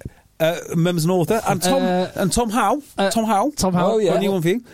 Either mother or mother-in-law is an artist. Luke Narroway. That's Butcher. That's correct. Come on. Come at me, bro. Jack and Frankie Noel. Fishmonger. Fisherman. Yeah. Oh. Not Munger. Fisherman. How embarrassing for me. What was the one? Johnny May's mum. Oh, I've heard it. Teacher. Oh, right. Taught Ed Sheeran to play piano. That's the one. Yes. Very it's quite good, isn't it? Yeah. It's very good. The Harlequins Leicester game, I did love that game. Yeah, I found it really entertaining, really interesting. Partly because Leicester nilled Quins for whatever it was, 60 odd minutes. Yeah, which you don't see that very often. I didn't expect it either. Yeah. No, they shut their attack down. Yeah, well, they suffocated them. It was not so much the actual collisions in defence. I mean, they were fine. They were good. Passable collisions. Passable collisions, right? Where they really made the difference was just like key moments, particularly around the breakdown. They were winning lots of small battles, and that really tipped it. Yeah, Tommy Raphael getting man of the match. That indicates what you're saying. Yeah, I wrote a tweet about Tommy Raphael because a few weeks ago he was played off the field by Ben Earl. I mean, they were both wearing 7. Yeah, they play a different game, and Ben Earl runs right with ball in hand, whereas Tommy Raphael doesn't do that so much. But he was quiet. He was really quiet. Today he went up against who I think is probably the best 7 in the league, which is Will Evans. And the best at the equivalent type. They're a similar type of 7 as well. And he was immense. And not only that, Will Evans had backup from Jack Kenningham, who I really rate. I think he's a magnificent player. But Rafael was just a different beast. 2 tries, turnovers everywhere, just interventions left, right and centre. I thought he was brilliant. And you add Montoya and Visa to that Leicester pack, and they're a different beast, aren't they? Do you know the one who I thought his performances had dipped, but recently some of the small things he's doing, not small things, but some of the bursts of activity he has, incredible. It's George Martin. Like the explosivity of some of his contacts is just incredible. The way he gets, a hand in someone's chest or explodes not through a tackle, but explodes into a tackle. In the best possible way. He's like a nasty rugby player, isn't he? Yeah. I love it. But he just hits hard. He looks like he's causing everything hard, yeah. Looks like he's causing people physical pain. I mean, he is causing people physical pain. It's all elbows and knees as whatever he does. It's just, he's just hard. I thought he'd fallen a little bit below the pecking order to Chesham. So I do love some Chesham. But on today's, I mean, he does remind me of Maro. The pure violence of his movement. But it's interesting that Leicester pack, without those two, without Martin, without Chesham, they were still comfortably dominant. Dominant in the line-out, dominant in the air, dominant around the breakdown, dominant just everywhere. Yeah. Yeah, they're looking rather good. The guy who sort of, I can't really put in a category for what he is what's his name? Captain Liebenberg. He's not quite a 7. Everything. He's not quite an 8. But he jumps in the line out. Generic forward, isn't he? Yeah, but he's very, very... He's all round because he does a lot of the rough stuff. He hits a lot of rucks, almost like a Richard Hill type. He's a rangy ball carrier as well. But then, he's galloping through the middle as well. Like, he is such a handy player. And he's, of all the most important things, he's not quite good enough to play for South Africa. Or he's not selected to play for South Africa, which means he's available every single game. Yeah, that's how good he is. Can I just say something? He would be in like the South Africa C or D team. How about that's a massive compliment. He would be playing for almost any nation on earth. Yeah, exactly. In the back row, he'd be starting. Yeah. I'm going to tell you something really embarrassing now. I was watching this game thinking that Harry Wells was Martin. So all the nice things. Harry Wells had a great game. All the nice things I was just saying. It's the long hair. All the nice things I was just saying about George Martin, I meant about Harry Wells. Harry Wells was really good. Yeah. But all those things that you said about George Martin, they apply every time I've seen Martin this season. Yeah, well, that's just a very, very lucky coincidence. There was nothing. There's nothing more to that than that. No, Harry Wells is. Harry Wells was watching. Was class today. Yeah. On the flip side, moving over to Harlequins, just as I said, Visa and Montoya suddenly makes an already tough Leicester pack look really hard. You take out Dombrandt and Levis, and you've got a big hole that they can't seem to quite replace. It's the carrying, isn't it? Yeah. Those two, you lose that carrying. Grunt. And they got Esterhazen back, but his first game he's played in a while. They had his card very much marked today. Yeah, and I thought the defence. I was surprised to see Scott moved into 12 and Potter. Potter, not Porter. Potter at 13. Very surprised on the team sheet. They worked it brilliantly, and it's a Leicester midfield that we were criticising only a few weeks ago when they lost to when they had Saracens. Maybe when Saracens hammered them. When you had Malins and Elliot Daly coming round the corner, putting pace on the ball, and then it was Thockenasinger and Gopperth in that midfield role, and they weren't aligned. There was too big a gap between 13 and 14, and then 15 coming round. They were beautifully aligned. They worked as a really solid unit.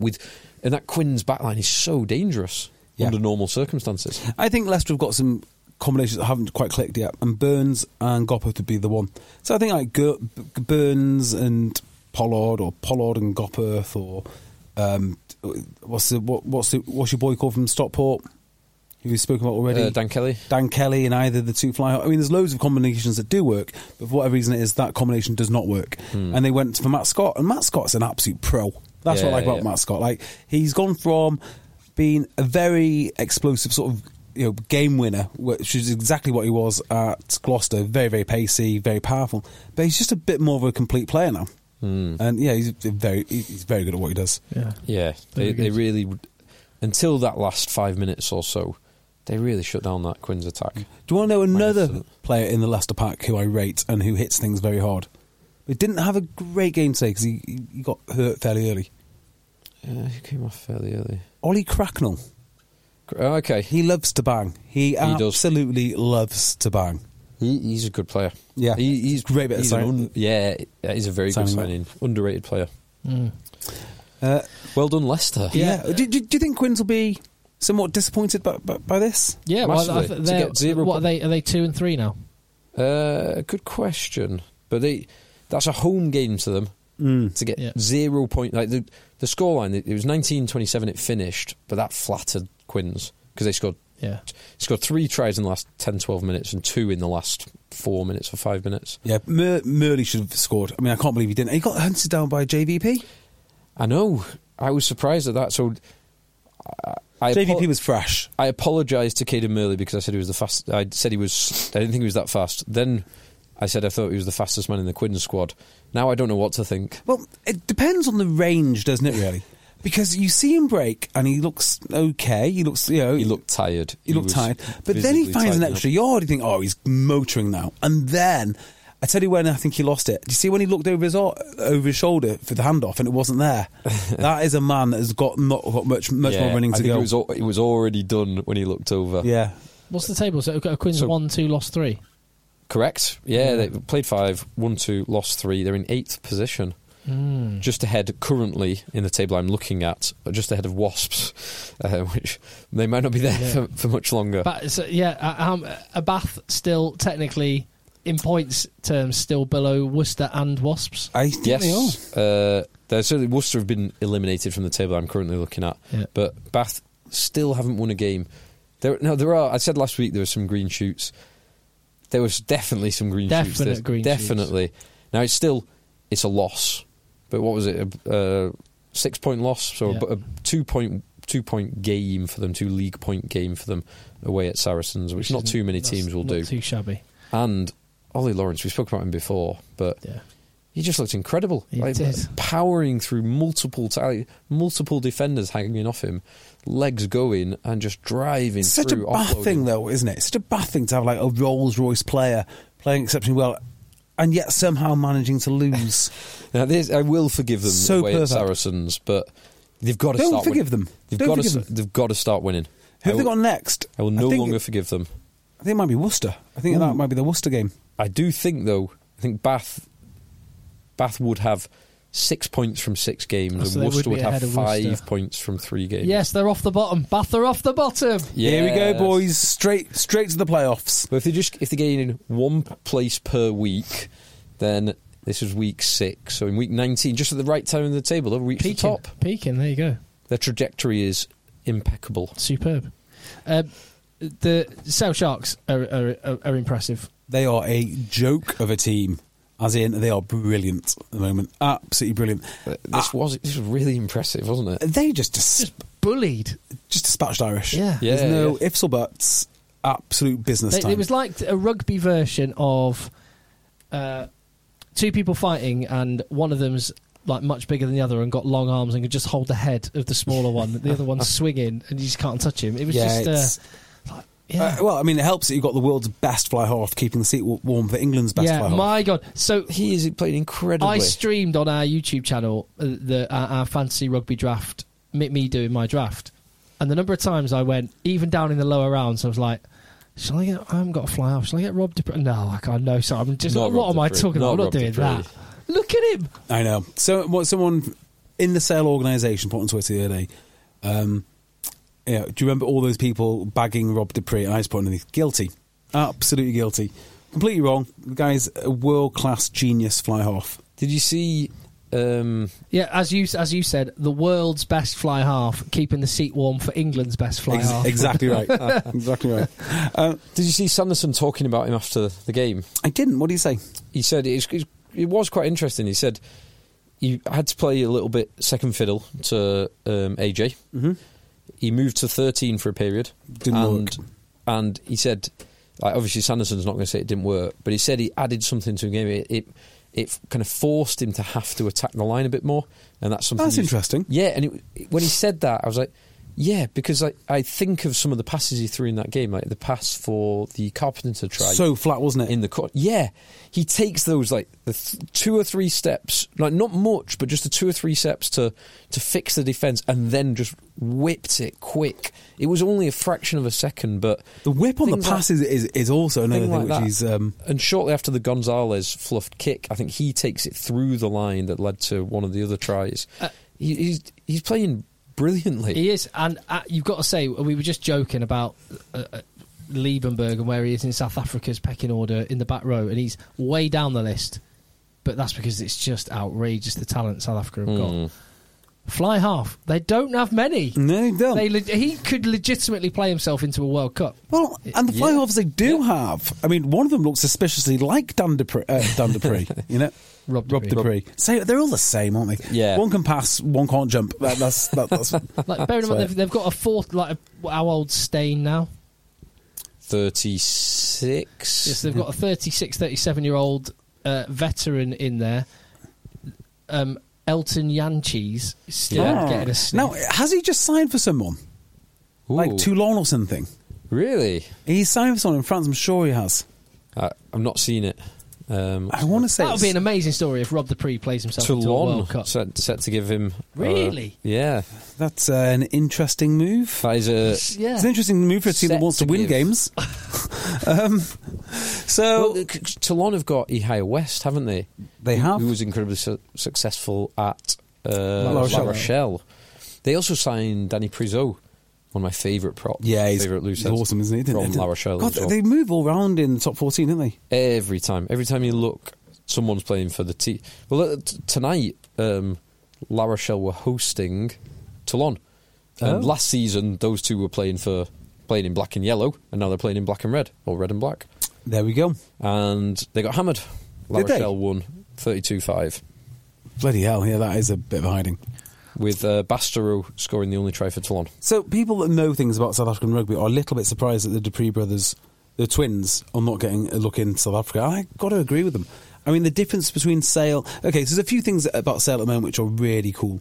First of all, it's the combination of the Curry boys and the Dupree boys just manhandling people. I mean, that's what Sale are good at. They're good where it matters, and that's what matters in the Premiership. Well, yeah, it is, but equally... and I think when we watched Sale last season, this is what you and I both thought before last season. We were like, they're going to manhandle people with the Duprees and the Currys and co. They're going to, and they've got, a AJ at 10 and blah blah blah. They've got all the pieces. They should do this, and they didn't. And you were saying all last season, Premiership, it's not enough just to manhandle people. You can't just manhandle people. It's not. Well, so the second thing they do, and I don't know. Can I say this? Maybe. This could be George Ford influenced. Have you seen the running lines of the backs? Everything looks like... they look like a really well-drilled and slick rugby league team. So there's one of two things going on here. It's a George Ford influenced attack, or Deacon's been allowed to do a bit more of Deacon stuff. But the way...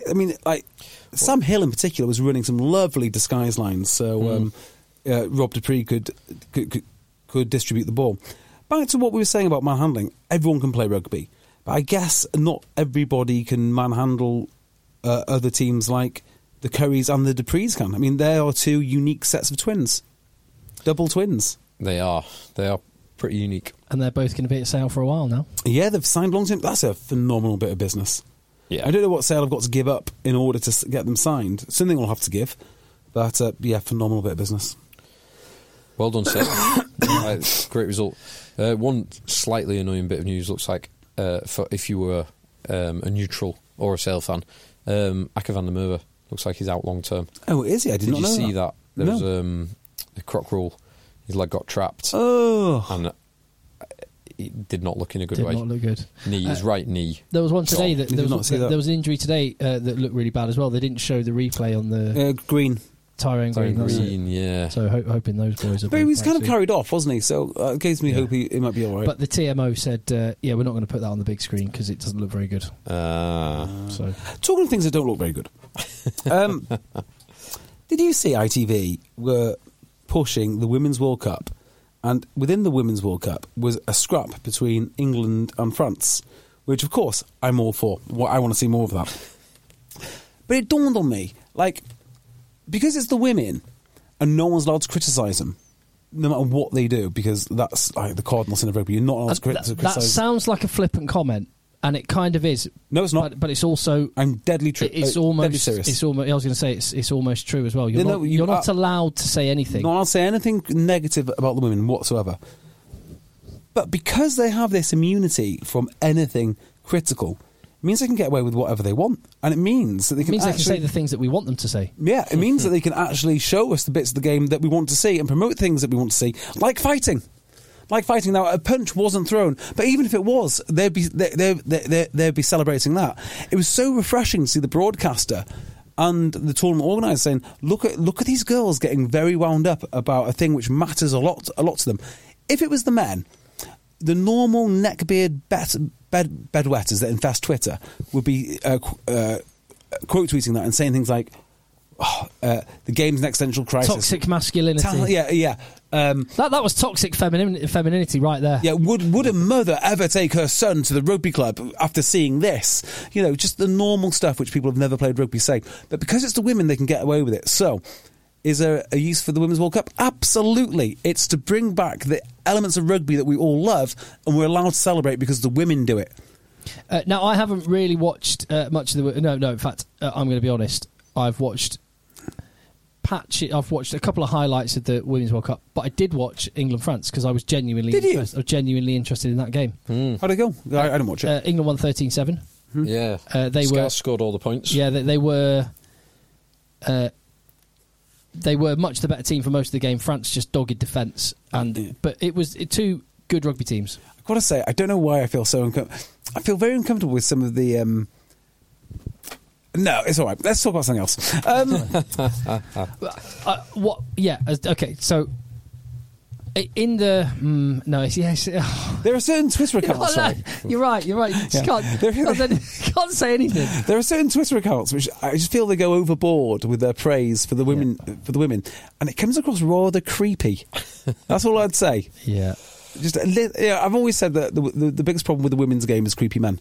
And if you look on Twitter, you can kind of see which ones they are. Anyway, enough of that. All I'll say is when the Bill Sweeney's come out and given his thoughts, and in the talk about the issues with rugby, he's included women's rugby as part of the solution. And it's not part of the solution, is it? I'm looking at it and going, oh no, just like. It's part of Bill's solution because he gets paid for it. Yes, right? But it's not part of my solution because I play men's rugby. And actually, there should be nothing wrong with saying this. I watched England-France. I was genuinely interested in that game. It was on at a good time of the day. I watched it. The rugby was great, and I did enjoy it. Two full-blooded good rugby teams, that's where you want the World Cup to get, where you have 20 teams at that level, whatever sport, gender, whatever. But it shouldn't be controversial or a problem to say the men's rugby is in dire financial straits. Part of the money which isn't there is because the men's rugby is funding the women's game. Everything. The men's rugby is funding... Men's international rugby funds everything. Funds everything. Not that it necessarily shouldn't, but it's just... Well, it depends, doesn't it? But at a time where two clubs have gone bust, I just hope given the fact that Women's Rugby World Cup's turn, I just hope the noise will turn down about it's out of order that these women aren't all professional. It's like, whoa. The noise which gets me. There's hundreds of men's professionals whose clubs are the ones that bring in the money and the product who brings in the money that are out of work. Here's one which gets me, which I love. This is the greatest commercial opportunity of a generation. What is? Women's rugby, yeah, the greatest, bar none. I mean, you can't argue with them. This is 100, and if we don't embrace this great commercial opportunity, to which I think, well, why don't you just go and invest your own money then? I mean, if it's so great, why don't you go and borrow some money? Loads of it. Mortgage your house. If you're that convinced this is the greatest commercial opportunity you've ever seen, mortgage your house, and then away you go. You'll be a millionaire. It can't be that hard, can it? But no, it's a greatest opportunity. It's greatest commercial opportunity for other people's money. That's what it is. The money is not mine. Yeah. So, but as I say, I watched England France and I enjoyed it. Yeah, it's good. Do you know what I didn't enjoy? A Top H victory this weekend. You always love a Top 8 victory. Not this weekend, I've got to say. Well, you weren't playing, of course. I wasn't playing, which was difficult. We beat How Bolton. did Marlow get on? Marlow won. Your boys won. Yeah, we had. I love we've now got listeners on Twitter tagging me in Marlow results. Yeah. Joking about, Tim will be so happy. I don't know why this, but at least no one's cottoned onto your trying to make out I You do support Marlow. We were talking about Aylesbury and their lethal, their age-old generational rivalry with Marlow. I mean, How I love did Marlow. Aylesbury get on? I don't know, actually. I've memorised most of the results from the Northwest. By the way, awesome game up in the Northwest. Stockport took on Manchester. Stockport had one of the longest unbeaten records in the country. And Manchester Rugby Club playing in an SK postcode. Yeah, and Manchester turned them over. Did they? Yeah. That's a really interesting That's result. a big result, that. So we played Bolton. Bolton had lost one game. We'd lost one game. I don't think we were quite... Well, we're a little bit nervy. You lose the first game in 34-35, like we had, and we know Bolton are good. Bolton went ahead. Then we scored two tries. Then we scored a third try after the second half. Bolton came back and scored two more tries. Everyone's converted all their tries, so 3 tries all, 21 all, when we thought the game was dead and buried. They then start kicking their points. Their fullback has not missed a kick all day. He scores 1 penalty, 2 penalties, are 6 points ahead. We can't get over for the try for love nor money. 3 minutes to go, we get our try. We kick our points. We're 1 point ahead. They kick off to us. We give away a stupid penalty. We can't argue with the decision of the ref. The Bolton fullback, who has not missed a single kick all day. No, he missed one from the halfway line. So that gives you an idea of how confident the guy is if he's kicking from the halfway line. Missed. Inexplicably missed. And I was like, we did not deserve that one. My word. So apologies to Bolton. We absolutely robbed them. But really, really solid team that they've got there. Very solid team. Yeah, I think their return leg might be a bit different. But we'll see. That's interesting. Aylesbury got a handy win, by the way. Huh? Aylesbury got a handy win. Oh, did they? By Fantastic. Good Well, lads. they've effectively gone up a level now. So every win that they get, they've really got to fight for. So, that's very, very good. You see the results in the Broughton Park League? Nope. That league is just basically top 6. This is level 6 in the Northwest. Level 6 Northwest. The top of that league seems to have polarised, and they all seem quite good. So that's teams like Furswood Waterloo, who were in the original Courage League. And then the bottom of that league just seems to be getting worse and worse and worse. So this is, I think the Northwest, probably this is replicated across the country, really. But there just needs to be more movement between the leagues. 3 or maybe 4 should go down, 2 or 3 should go up. I mean, they just need more movement for the next 5 years so all the leagues can sort themselves out. Did you see the results in National 2 North? 2 North. Sedgley's League. I didn't actually, no. So Sedgley travelled to Blaydon, won fairly handily, and Fylde, who were top of the league, both unbeaten. Yep. Fylde went to Rotherham. Uh-oh. And hammered them. Who did they? Put 40-odd points on Rotherham. Yeah, they really hammered them then. So it looks like not necessarily a league decider, but a very important fixture will be Saturday the 5th of November at Park Lane. Sedgley host Fylde. That will be good. Well, in level 5, one level below that, Blackburn lost. So Blackburn and Rosendale are the 2 prohibitive favourites, I would say, to go up.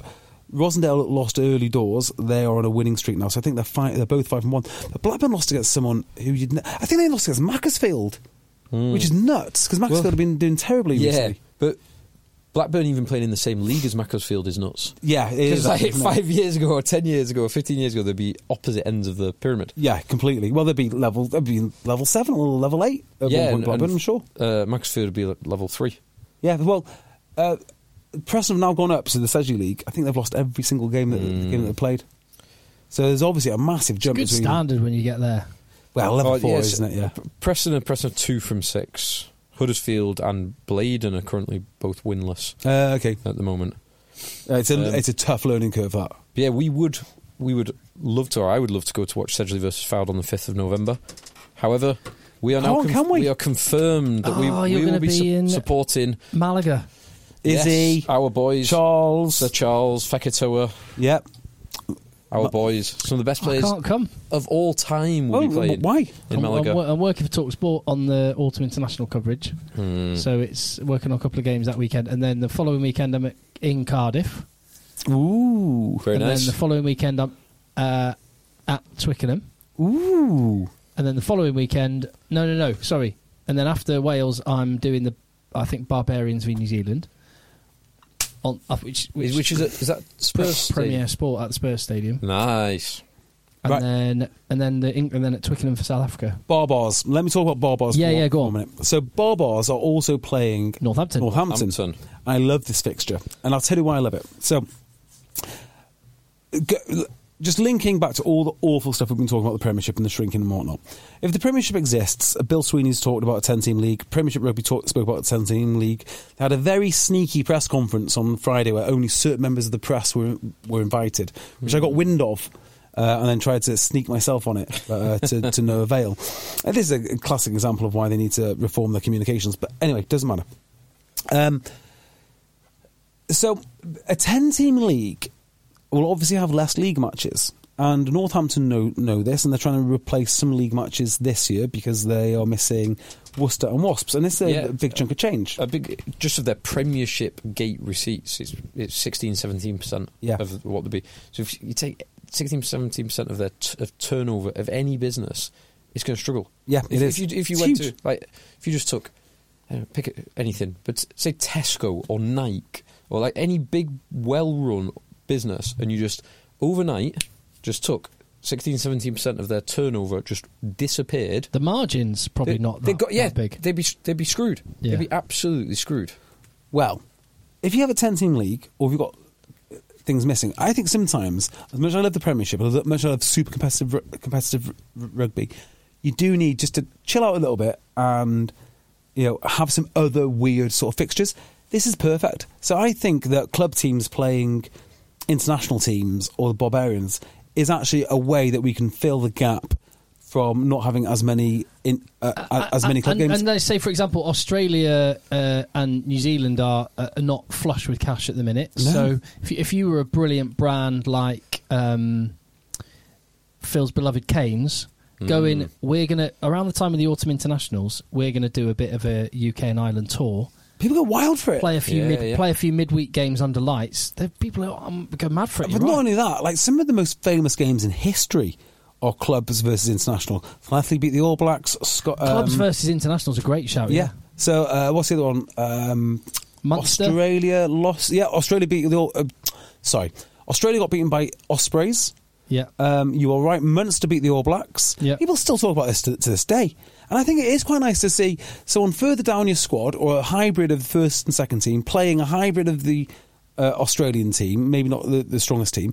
And if you win, that is literally something that people remember for the rest of their lives. They don't remember other things they used to do as well, which you could do things like this, is that people would have kind of combined teams. So you might have imagine and what the spirit of old school rugby it might be. I remember there being centenary games it was like maybe early 90s or something, and it was England and Wales v Scotland and Ireland. Yeah, cool stuff. But also you could have, like, imagine an international team playing against a joint Leicester and Northampton team. Yeah, it's just weird stuff. You could just do weird and cool stuff. Yeah, because you've got the time to do it. There was one last summer that I watched the extended highlights of, which was in Madrid, which was Spain versus the Classic All Blacks. Which is a team with like Conrad Smith, Jerome Kano, Muliaina, also some Jose people that Gay. weren't All Blacks, but there's a few. But classic All Blacks. Like a Harlem Globetrotter stuff. Who's the old Irish scrum half with a scrum cap? Who's a Kiwi? Oh yes, Griffin. No, not Griffin. Not Italy. Ireland. Played for Ireland. Isaac Boss. Isaac Boss. He played for them. That's the kind of thing. As soon as I saw that Northampton Barbarians fixture, I was like, yeah, this would be perfect for that. And to your point about the local fans going to just watch a game at the club, that's the kind of game that's you do, especially if it's like Wednesday night, Yeah, I'm in. You might see a better rugby game between Northampton and Newcastle for the 180th time that they've played in the last decade or whatever it is, right? But you will remember the All Blacks, or you will remember the Barbars, and that's exactly what the kids will do. And when you pull up the team sheets in your skin, like, that's cool, that's cool, Yeah. that's cool, that's the cool. number of World Cup winners that were playing for the All Blacks in that was amazing. And what is slightly embarrassing and does highlight the still existing gulfing class between Tier 1 and Tier 2, and players who 8 years ago were playing Tier 1 and have been retired for 6 years, and Tier 2 was the All Blacks won fairly comfortably. I like teams like the Championship England Select. Yeah. I think that's a cool team. Anything to do with the Armed Forces is a cool team. They should definitely play. You asked my brother, that's one of his some of his proudest days. He played for the Barbarians, and he played for the English Championship. That's an amazing team against the Maori All Blacks. Yeah, He must have done England counties a few times as well. If it's taken seriously and it's properly organised, the England Championship team is a great team to host, particularly for a touring side.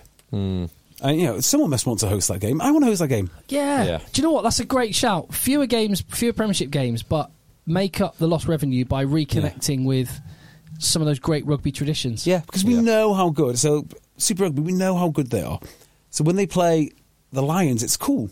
It's just cool. So anyway, well done, Northampton. I'm my first time at Franklin's Gardens when I go and watch that. Anyone wants to? When is it? Come and join me. That is a great question. Shall I actually find out? Yeah, there was an email on Friday, was it? Let me have a quick look. Was it an email with a "Hey boys, come and watch"? Yeah, well, no, it was the Premiership Rugby Communications. I'll reach out and see if I... There we go. Barbarians on the 26th of November. Okay. Hang on. So that's a Sunday. Hang on. Saturday, 26th. Saturday. What am I doing on the 26th? That's the same day as England and South Africa. Yeah, I've got a problem because I'm going to play in the Dubai Sevens because I'm an absolute massive lad. To be confirmed, but yeah. No, I'm going to buy my flight tonight. I'm going to go. Have you had an actual genuine offer now? Yeah. I've confirmed the offer. Oh, and I've so Monday to Sunday playing Dubai Sevens. It's the Amazon. Monday to Sunday. Yeah, I'm flying on Monday. Monday to Sunday. You get put out. You get put up when you're out there. Yeah. Yeah. Wow. A week-long Sevens tournament. I'll do it. Yeah. Play every minute of every game. And I know the laws versus what you're actually allowed to do in Dubai are very different. But so you'll be able to get on it a bit with the boys. Just be in hotels. Yeah, I don't know. I'm more worried about vaccine status, but we'll wait and see.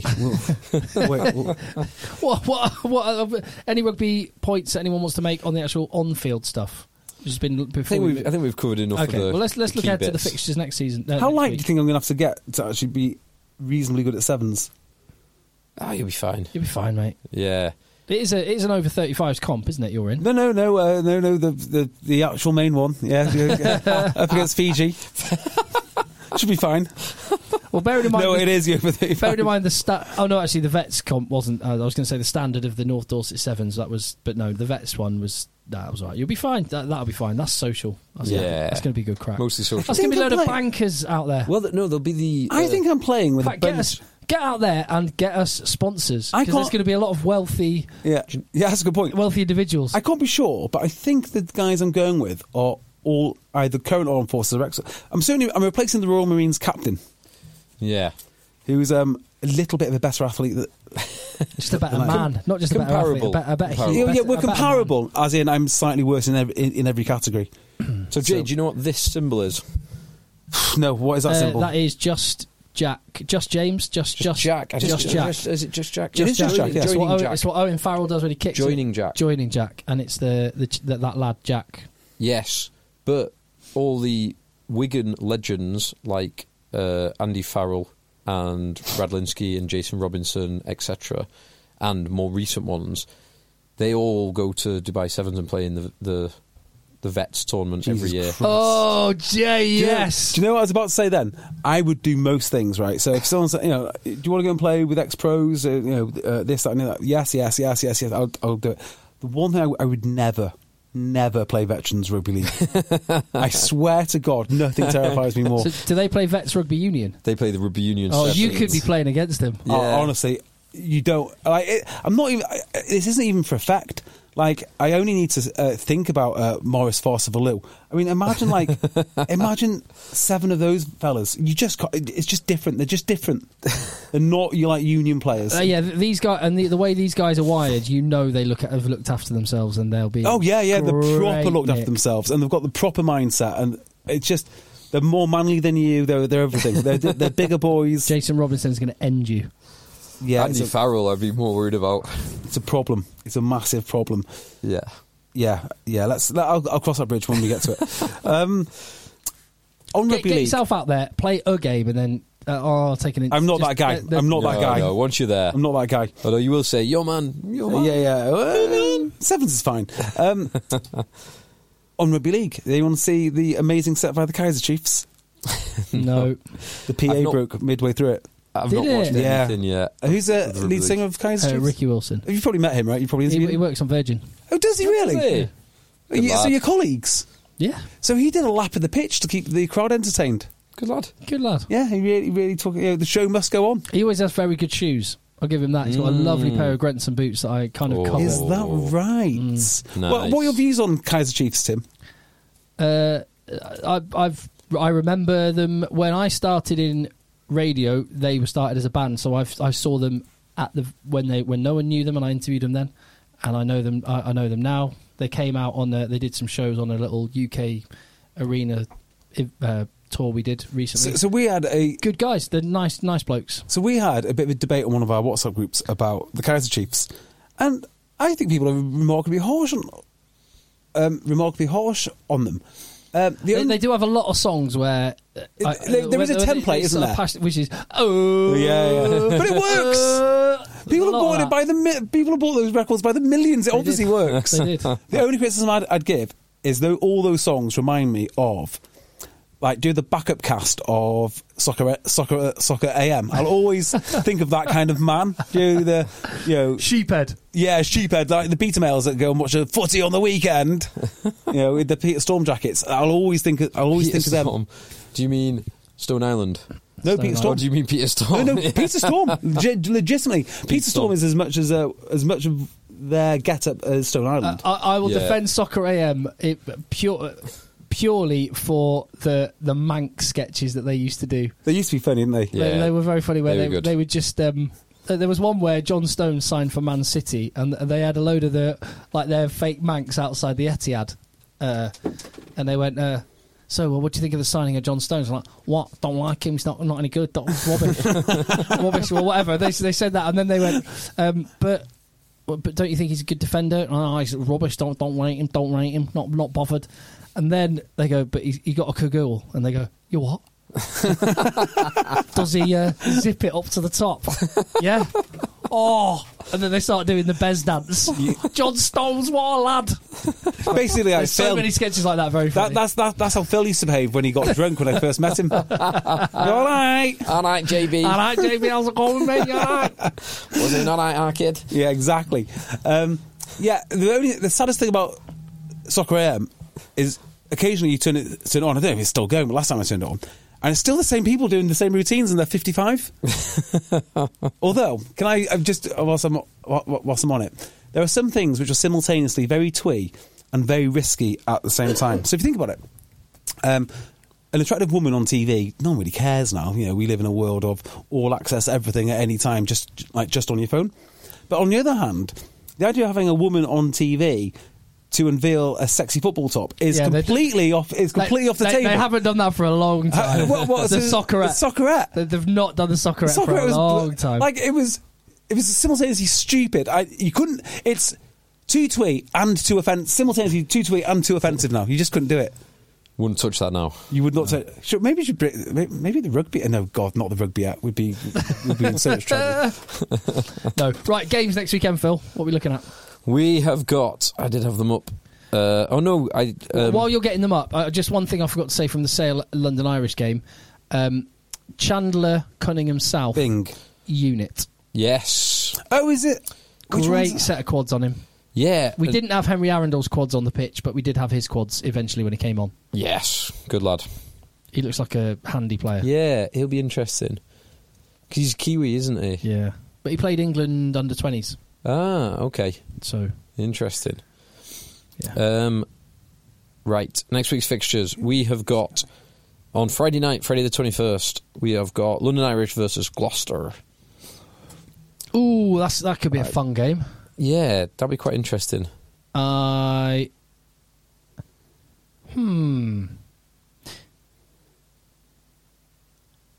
tempted to go Gloucester sneaking that one. Gloucester, 100%. Irish at home, I could see winning that though. Yeah, and I'm going to Gloucester. go Irish. So Gloucester often score well early in the game, and Irish often score well late in the game. Oh yeah. So I think this will be.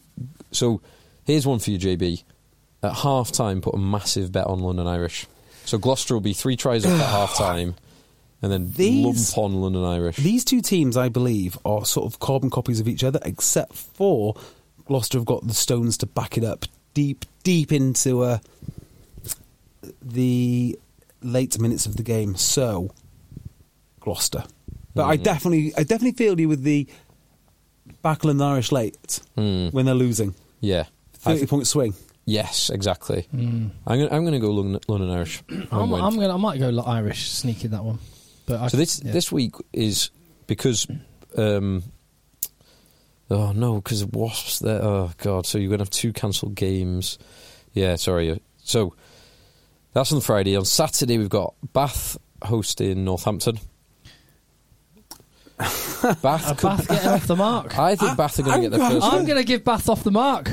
Come on, Bath. Oh, it hurts me. Don't let us down. It hurts me. Bath? Yeah, give me Bath. Then one of the cancelled fixtures this week is Bristol host Worcester. So Bristol have a bye week. Then we have Exeter host Saracens. Repeat the final from about 3 years ago. Here we go. Exeter have had a rest this week. They will be 100% focused on Big boy rugby. And yes. As was pointed out, I'm just trying to find who emailed us, but they put it perfectly when they said if Saracens are as passive in their wide channels as they were this weekend, Henry Harman said it, then Exeter will have a field day. Yes. Yeah, they will. Absolutely. Yeah, if they get the big Ian Whitton running in that outside channel. Well, Christ our Saviour and Lord out wide. Harry Hartman also said he's a Saracens fan. He said, I've just back from the Stone X, having seen the mighty Saracens bumble their way back to the top of the table. And an important update, Bath are not shit. Repeat, Bath are not shit. They just don't win. I mean, I know Bath are not shit. I think they would do very well at level 5. Okay, so I know that they're not bad, but they're just not good. They just find a way to lose. They might break their duck this week. I could coach Bath. I'd get Bath winning in no time. Put my money on Bath. Exeter, though. Exeter against Saracens. Who's going to win? At Sandy Park. I don't know. So Owen Farrell has played every game. Has he? Didn't play the first one. He's played the last. Yeah, but he's got to have some rest weeks. So I'm thinking. So he hasn't played every game. No, he missed the first one. He definitely played every one. Yeah. But like these England players have got to be rested, and I keep expecting when I see the Saracens team announced on a Friday, I keep expecting to see Manu Vunipola, a bunch of England players not there. So I'm thinking this will be the weekend where they have to. So anyway, I'm going to go Exeter. There was a reason, wasn't there, that they could play them? They had to apply for it, but they had to give guarantees. Well, they can only play X number of games per season. Do you think there is an element of Saracens thinking? Maybe 30, more than 60 minutes. I think there's an element of Saracens thinking which is like, let's just get the points on the board. Get the points on the board and then we'll work it out. Like, let's win everything we can and then send the kids in. Probably, yeah. There probably is an element of that. But I'm just assuming they're going to have to change it up a little bit. It's still a changed up Saracens team will still be pretty handy, but maybe without a Malins, without a Farrell. They're already missing a Vunipola because of Mako's red. Maybe they have to miss the other Vunipola. I don't know. Anyway, I'm gonna say Exeter will sneak this one. I agree. I'm looking forward to that. Yeah, that would be a nice game. And then on Sunday we would have Midlands Derby, Leicester Tigers hosting Wasps. Oh. So we've only got Sale hosting Quins, which that should be an interesting game as well. Yeah, go and watch this game, because if you want to see really talented, skillful rugby players carving it up and then getting absolutely manhandled, the AJ Bell is the place for you. If you want to see a precociously talented fly half schooling Marcus Smith, yeah, go watch that's this right. If you want to see, we can go on. We can do this for days. Days. By the way, Rafi looked good on his. He did look Broughton good. Park's Rafi Quirk looked very good. I thought they should have left him on the bench. I was wrong. He's just really He's good. just great. He really is good, isn't he? He really, really. I is think my starting scrum halves for England would be in either order, really. Mitchell and Rafi, with Van Portfleet as my third option. I would go. I like that balance. I quite strongly feel like that at the moment. JVP starting, Rafi off the bench. Mitchell's cool as well. Mitchell's been playing brilliantly. Rafi's pass is It's awesome. unreal, isn't it? It's rapid. Yeah. His service is great. He's really, really good. Yeah, it's he's got some pace behind that pass. So yeah, those three. No one else gets a look in for me. But of course it will be Ben Youngs. Yeah. I remember Rafi Quirk throwing potatoes around Broughton Park's end of season dinner. Or was he getting potatoes thrown at him? I don't know, but he was definitely involved. So we're all saying Sale. Yes. Broughton Park, Rafi Quirk's Sale. In the shake-up of rugby, whenever it comes, just to make one very small point. When the end with comes, Rafi yes. Quirk, when the end comes or the new system is built, sack off academies because... Yes, well said. Rafi Quirk should have played for Broughton Park. Yeah, well done. Exactly right. 100% right. Sack off all the academies. Anyone that uses the word pathway should not be allowed around kids, as far as I'm concerned. All we hear is about pathways. As soon as you start talking about pathways, you've lost me completely. Go play rugby, and if you're good enough, you will make the grade. Yeah, but we don't need pathways. It's just so annoying. Yeah. In fact, if anything, it excludes people who develop late, and they'll say that they're looking for late developers, and they have all sorts of things that they say. And you want to keep the elite level of the game focused and the professionalism, but also have a connection with the community element of the game. Yeah. Like I say, I talk about it being Rafi Quirk's Broughton Park. Rafi Quirk hasn't played there since he was 15. Do you know, if I thought about this the other day. I was driving somewhere, and I literally was thinking, still, like, what would the world look like? I mean, obviously, people think without a central currency or without a government or whatnot. I was thinking without academies, and you would have to go out and build proper relationships with clubs, up and down your league structure. I tell you the one which really winds me up. It's not quite the same thing, but still, you cannot lend players to teams who are too high up. So, like, we have a couple of lads who are easily good enough to be playing level 3. Yeah, you mentioned this before. And we can't lend them to them. So, like, if they phoned us and said, look, okay, let me put a bit more context in this. Back in the day, right, and this is a story that Broughton Park, something which Broughton Park did, they contacted Tok H on a match day saying that our fullback is out, we want yours, send him over. And that was like the done thing. You would just go. So the senior club would call up a junior club, and then away they go. Well, we can't do that now. You've got to go through a whole registration system and all sorts. So we've got some lads who we think are that good that they could play that level. And so we've basically got this option. We just have to lose them. We can't keep them and then go on loan. We've just got to lose them. Yeah. And there was a similar story from over in Ireland recently where Sean O'Brien wanted to make his return to playing club rugby, but he wasn't allowed to play for a tier. I don't actually know the tier, but say a tier 2 or tier 3 club side in Ireland, because he's only recently in the last 12 months retired from playing professional. Phil Dolman was playing this weekend, which, I mean, think of all the players. Dollars was in fact, we had an email about it. Dollars was carving it up. Yeah. But think of all the players who would have loved the opportunity. I know. At tier 2 or tier 3 or whatever tier it was of Irish rugby. Yeah, just to be on the pitch with the bloke. I think it's so short-sighted. Did we talk about that? I think we might have mentioned it, but he made his debut for a team we did. At what is deemed to be an adequately safe level for him to play again.